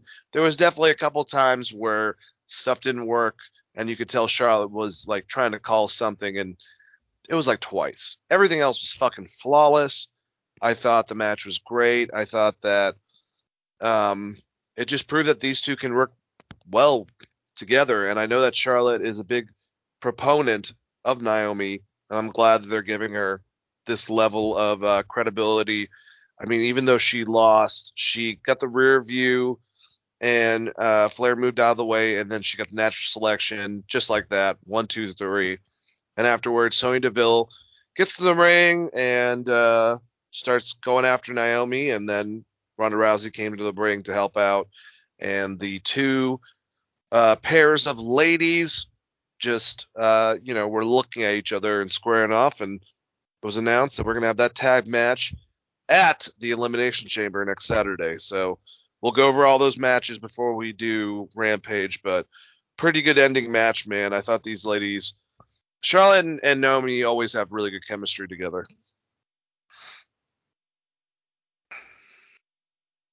Yeah, Naomi should be way further in her career than she is. That's just bad WWE booking. She's fucking great. Like this match a lot. I'm excited to see what that tag match is. They're going to give you Sonya Deville versus Ronda Rousey fucking 2 years too late. But should at least be fun. Excited to see what they do. Yeah, great pairing just in general. Whether we're talking about Sonya going against Ronda, and obviously Sonya going against Naomi because of their feud, but then also Charlotte and Naomi because they have great chemistry. So that should be a great tag match. Let's talk about some of these matches at Elimination Chamber next week, Chris. All right, let me pull this up. Sami Zayn wins the title. Spoiler. No, I'm just kidding. That's not happening. All right. I don't know if this is the actual order, but we'll just go by what Wikipedia says, because as we learned earlier, that's exactly what you should do. Anyways, remember, NWA, Crockett Cup, grain of salt. Hope it happens, though. So, like we were saying, Ronda Rousey, Naomi, Charlotte Flair, and Sonya. I feel like Naomi's taking a pin, and I think it might be from Sonya, which I would not be happy with. But I don't know. I feel like these are the two matches that are going to be at WrestleMania. I think the heels are going to win because I think the baby faces actually might win at Mania, if that makes sense, Chris. Similar, but I have I have Naomi taking the figure 4 for the loss. Okay. Because the idea is to build up Charlotte, right? So, because good point. They're definitely doing Charlotte versus Ronda to some extent. They might throw Becky in there. I guess we will see. All right, so we have the women's elimination chamber. For the winner is going against the Raw Women's Champion, who is Becky Lynch, at WrestleMania 38. Liv Morgan, Rhea Ripley, Bianca Belair, Doudrop, Nikki Ash, and a to be announced. I am calling it right now. I think the to be announced, because she was on the Raw roster, is going to be Asuka. But I think that Bianca is going to win this and bring the rematch that we've been wanting to see for a long time from SummerSlam to WrestleMania this year against. Because I love Rhea Ripley to win, but I'd rather Bianca over her. Liv Morgan, I know people love her. I just don't see it happening. Doudrop's not winning. She just lost, and she's not going to beat her at WrestleMania. Nikki Ash should go out first. Bring back your old school character. It's a hell of a lot more effective. Even if Asuka, or maybe if this is Bayley, is involved, I still don't see them winning. I really think that this might be, maybe if Bayley's in there, and maybe even with Asuka, maybe there's a chance for them against Becky, but I think the best person would be Bianca Belair. Chris, what do you think? Oh, I forgot Liv Morgan? this match. No, I'm gonna go either Bailey or Asuka, whoever they throw in randomly. All right. Drew McIntyre versus Mad. Oh, sorry. What were you gonna say? But I still don't think that title match is happening at WrestleMania. That's why I thought it was weird that they threw that stip there. But I don't know. Could be wrong. We got Drew McIntyre going against Madcap Moss with Happy Corbin in a Falls Count Anywhere. Drew McIntyre's going to win. Why the fuck is this happening? No one knows. I would rather see him and Sheamus beat the shit out of each other for the 90th time than him and Madcap Moss, but what the fuck ever. Who do you think's going to win, Chris? I mean, the guy not named Madcap Moss. All right, let's move on. And I agree. Usos going against the Viking Raiders. Usos. There's no fucking way the Viking Raiders are going to win. I've put over the Viking Raiders a million goddamn times. I love War Machine, but this is what they have been reduced to because of booking. So Usos definitely going to win. Yeah, I agree. Usos win easily here. All right, Becky Lynch and Lita should be a great match. And Becky's going to win this. But whatever's going on, like say if Bayley were to win or an Asuka were to win for to be announced, or if it is Bianca, unlike I think it's definitely going to be Charlotte and Ronda, I could see them doing a third person if something happens in this match and Lita being that third person at WrestleMania to up the card. But I think that Becky's going to beat Lita even by some scandalous style, if you will. I'm gonna laugh if like the to be determined is fucking Becky and she wins Elimination Chamber and beats Lita in the same night or some dumb shit. Could happen. What if it's Brock Lesnar? He's with a wig on. It's actually Ultimo Dragon. You can't tell if he's male or female under that mask. You don't know. No. Yeah, I got Becky retaining here. All right. And then we have two last matches. Let's do Roman Reigns and Goldberg. Roman Reigns, I hope very quickly. Yeah, that's about it.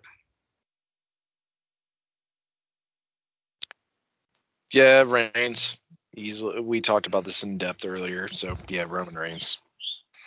If this is the main event after the Elimination Chamber, I could see Brock Lesnar maybe not potentially getting involved, but fucking up Roman Reigns afterwards, just to solidify whatever. Yeah, definitely. It would be comeuppance for sure. All right, Elimination Chamber, the one I'm looking forward to probably the most besides actually, yeah, I think this is number one. Yeah. We have Bobby Lashley, the champion, going against Brock Lesnar, Seth freaking Rollins, Austin Theory, Riddle, and AJ Styles. I'm happy for Austin and Riddle to be able to get like involved in a match like this. They're not winning. I'm going to look forward to seeing Seth and AJ, two past champions, being able to interact with each other because they always do a great job when they do, and it's been only a couple times.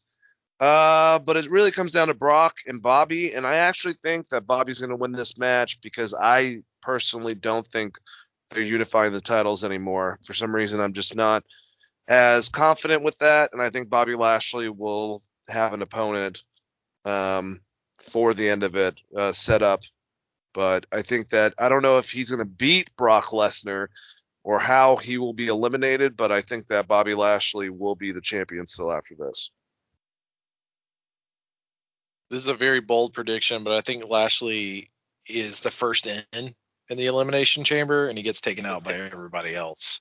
And then it ends up being Lesnar versus fucking Riddle, which is hilarious because Lesnar's like, I'll never work with you, kid. But I see them completely doing that. And Lesnar wins. Well, there you go. All right, let's quickly go again, or just go over the matches and of last night for Rampage. Young Bucks, we were talking about this versus Rocky Romero and Trent Beretta, aka Roppongi Vice. We've seen this match a bunch of times, but these guys killed it. They had an excellent match. Yes, there was that spot where where Orange Cassidy actually went underneath the ring, was pulled out Danhausen, who put a curse on the Young Bucks. But it still would not help out Romero and Beretta because they inevitably ended up winning.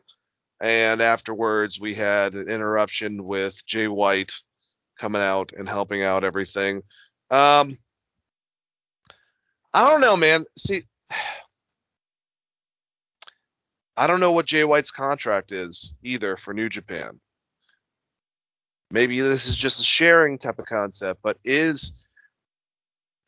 could we possibly be seeing Adam Cole, Jay White, and Red Dragon forming something outside of Bullet Club, outside of the Elite, just themselves? Because it's kind of making me think that might be happening with this alignment, specifically with Adam Cole and Jay White.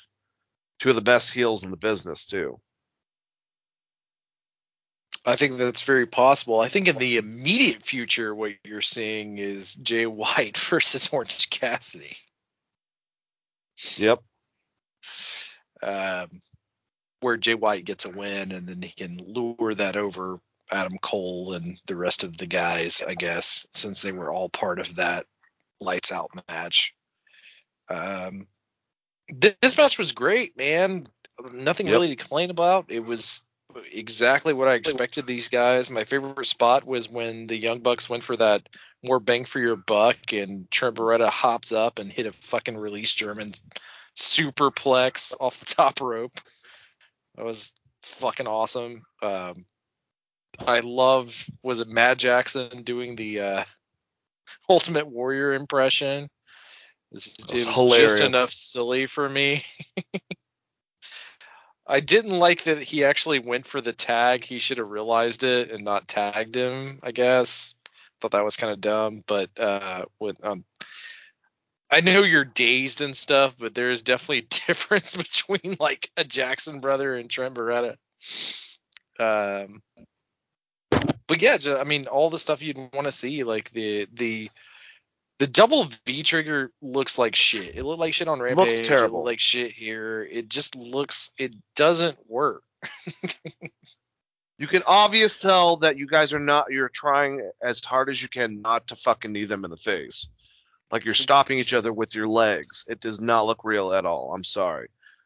But especially for a tag team that has so many great finishers, like they have the Indie Taker and the Meltzer Driver and the more bang for your buck. Like, do they really need this? I know they're trying to build back to Kenny coming back, but like, do we really like? It's a shitty finish. It looks shitty.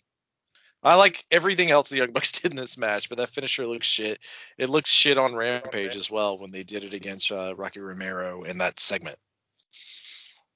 So I will say also that I had no problem with the match itself. I think the Young Bucks are great. I put them over a bunch. Chris Jericho made a fucking stupid comment to make, like, dude, the Bucks are already over. You don't have to try to like really take it to a new stratosphere. And honestly, I've been praising him and Taz and Ricky Starks and even Excalibur together actually being a pretty good. And I was against Jericho for the longest time because he was always like this constantly.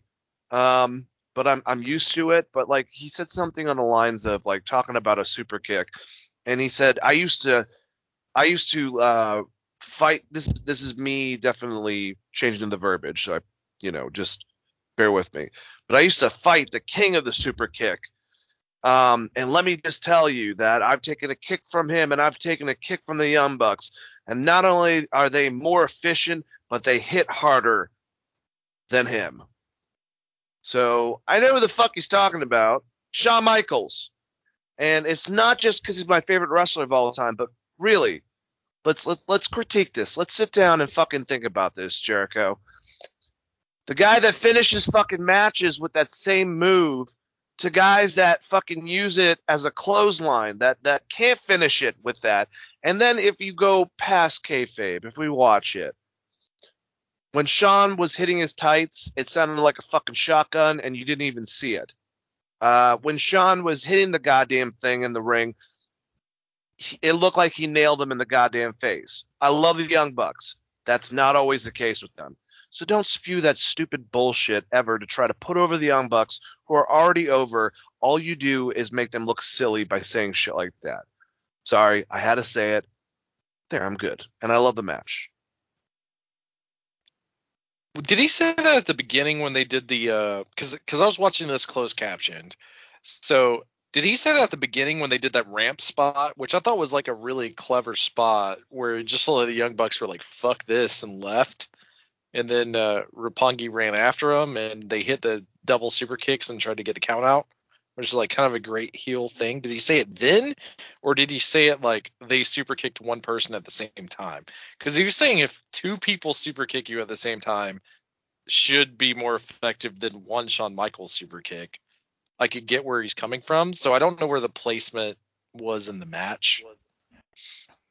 They were all in the ring when it happened. I want to say they got like a double super kick on one person, but Okay. he wasn't referencing as in both their super kicks combined is better than one of Shawn. Like they were basically, he was saying like it's even keel and they have more efficiency and it's more powerful when they do it basically. And I was Okay, like, so oh my god. I think more of what I'm assuming, because I didn't hear it in context, but I'm just gonna go on a limb, and he was saying like if you get kicked by the Young Bucks at the same time, it's better than Shawn Michaels. Not that like if Matt Jackson hits you with a super kick, it's the same as Shawn Michaels, for instance. But I didn't hear it in context, so I fucking no clue. But if that's what he meant, what you're alluding to, yeah, that's super stupid. It's not the same fucking thing. Like, ask Ugh. everyone Shawn Michaels is put down with that fucking super kick. um, yeah, I don't know. Shawn's always looks the best. He sets it up the best. He does a great job of building it. Kind of the original RKO out of nowhere with the way he was able to do it. That's why so many people do fucking super kicks now. Yeah, So, it's kind of like we knew obviously that Chris Adams really came up with it and first did it, but Shawn made it a thing. And yeah, it's like, yeah, we know that with the cravat, DDP came up with the cutter that way, but Randy Orton fucking took it and brought it to a new stratosphere. And sorry, I'm not giving you any fucking credit, Johnny Ace. I don't really care. Best on your future endeavors. Cowboy. I sent you that fucking one time Cowboy Bob Orton did it in like '86 on WWF. He hit a cutter. So that's like before all of those guys. Hey, that would make sense, man. Son, dad, you know what I'm saying? Yeah, I guess Randy just doesn't care enough to argue with people online about who did the cutter first, because I'm sure it happened in like fucking 1977 in New Japan somewhere. Like someone was going for a face buster and fucking slipped, and they're like, "Oh, that looked kind of cool. Let's call it a cutter." Yeah, and I'm sure some wrestler would claim they came up with it first. That's usually a thing. Maybe Buddy Landell's like, no, I came up with the cutter first. Fucking Luthez is like, I've been cutting people my entire life in Ghost Life. All right, so let's wrap this up. I'm gonna kind of combine these two ones together. Then we'll talk about the last one. So we had Hook come out, and he was going against QT Marshall's top student Blake Lee, and I mean, he just destroyed him. I mean, Blake Lee had some good shots at the beginning, and then was like throwing nothing, and Hook looked at him like he was pretty much dog shit and just beat the crap out of him, and QT Marshall was sad. Britt Baker went against Robin Renegade, who is a new prospect, and also just I like what it's set up because she is, Thunder Rosa's protege that she's been teaching, and Britt Baker. I don't think personally Britt Baker should not have had as much problem with this girl at all. She's a fucking champ. I could have gone with a lot less wrestling, but to set it up for afterwards, We are finally getting back to Britt Baker and Thunder Rosa, so that I am excited about. And hey, Robin, Robin Renegade looked good in this match, but I thought this was fun. Britt Baker, Thunder Rosa, hell yeah. Hook also beating the person he went against and pissing off QT Marshall is always going to make me happy. So there you go, Chris. So Hook, Suplex City bitch, comes out to the Action Bronson. Amazing, loved it, thought it was great. I love the Muay Thai kind of look, like he's like a bad guy in kickboxer or Bloodsport.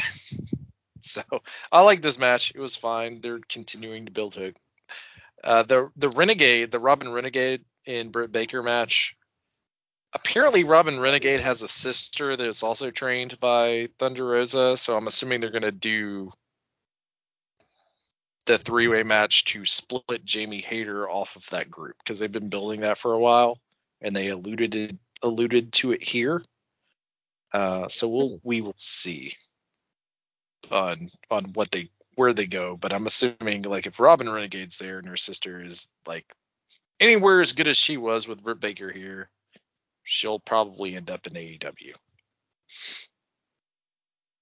All right, and the main event, we had Jurassic Express versus the Gun Club.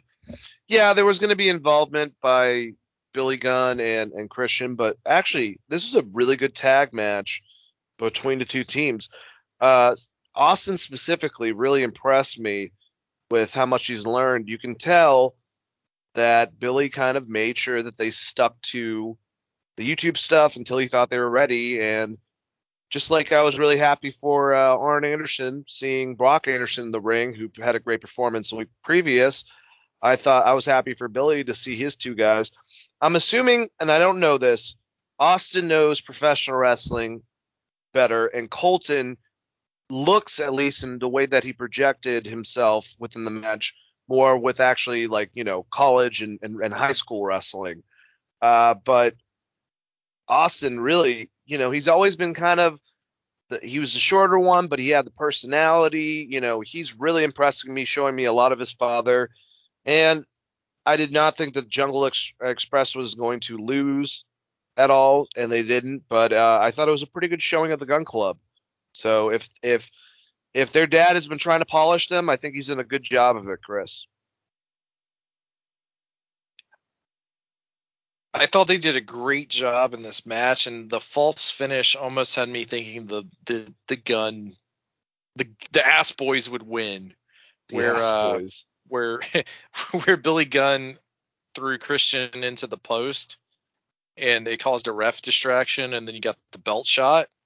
Like, I did fall for that false finish. I was like, oh shit, they might actually do this, and obviously they didn't. But good match overall, man. It was crazy seeing when they threw the stat line for the Gun Club up there, because it was like 84 or 87 and 4 or something, which I guess would be 87 and 5 now because they lost. But like, what a ridiculous win-loss record. I don't know. Is this like a Goldberg record, or have they had that many fucking matches on Dark and Elevation that I guess I just missed? Dark and Elevation. They've barely been on the main product, besides being the obnoxious guy in the audience during the COVID era. That was about it. My favorite spot, honestly, was the initial exchange with Jungle Boy, where they did some chain wrestling, and I think it was Austin Gunn. He gets kind of the better of him. He does the suck it, and then right after, Jungle Boy gets the advantage, and he does the suck it, which is really fucking funny. Yeah, that was fun. Because it's kind of cool to see like Jungle Boy have any kind of edge to his character, because he is like, man, he is like your 1980s white meat baby face, like promo wise, in ring wise, like. So seeing a little bit of that, and they've done it in the past before, but just seeing him kind of be like a little cocky, at least, about his ability was a good thing. I agree. I thought the match was good. Good tag team to see on the scene coming up in AEW. But that's it, guys. That was the show. Thank you guys so much for listening. If you're new listeners, we do this show record it usually on Saturdays, have it out by Sunday to Monday. And just definitely keep on listening to us. You can find us on any downloadable platform, Spotify, iTunes, Stitcher, SoundCloud, whatever you use. Just search Wrestling Geeks Alliance, or you can search it on Google. Find your format that works best for you. Listen to us every week. And for all of our past listeners, thank you guys so much. You guys are amazing. Keep on listening to us and message us if you want to talk. Chat with us. Tell your friends about us. It would really mean a lot to me and Chris.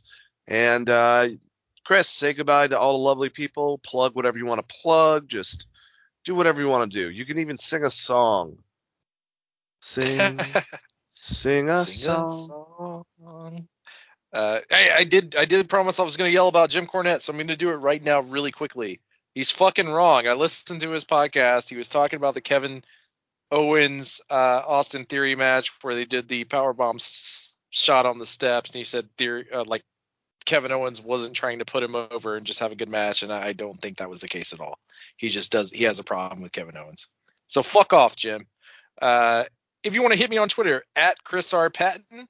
If you want to talk to me on Facebook, Christopher.R.Patton. More than happy to talk to you guys. Enjoy wrestling. Have fun. It's supposed to be fun. If you don't like what you're watching, just don't fucking watch it. It's great. There's so many options out there, Dane. So many damn options. So many options, and I'm glad that you guys chose the option of listening to us over other wrestling podcasts because we have the best one. So tell your friends about it. You can find me at DaneAlves42 on Twitter. Message me. Dane Alves on Facebook. Message me. Thank you guys so much for listening. Have a wonderful day or night whenever you're listening to this. The Wrestling Geeks Alliance be with you. And as always, peace out.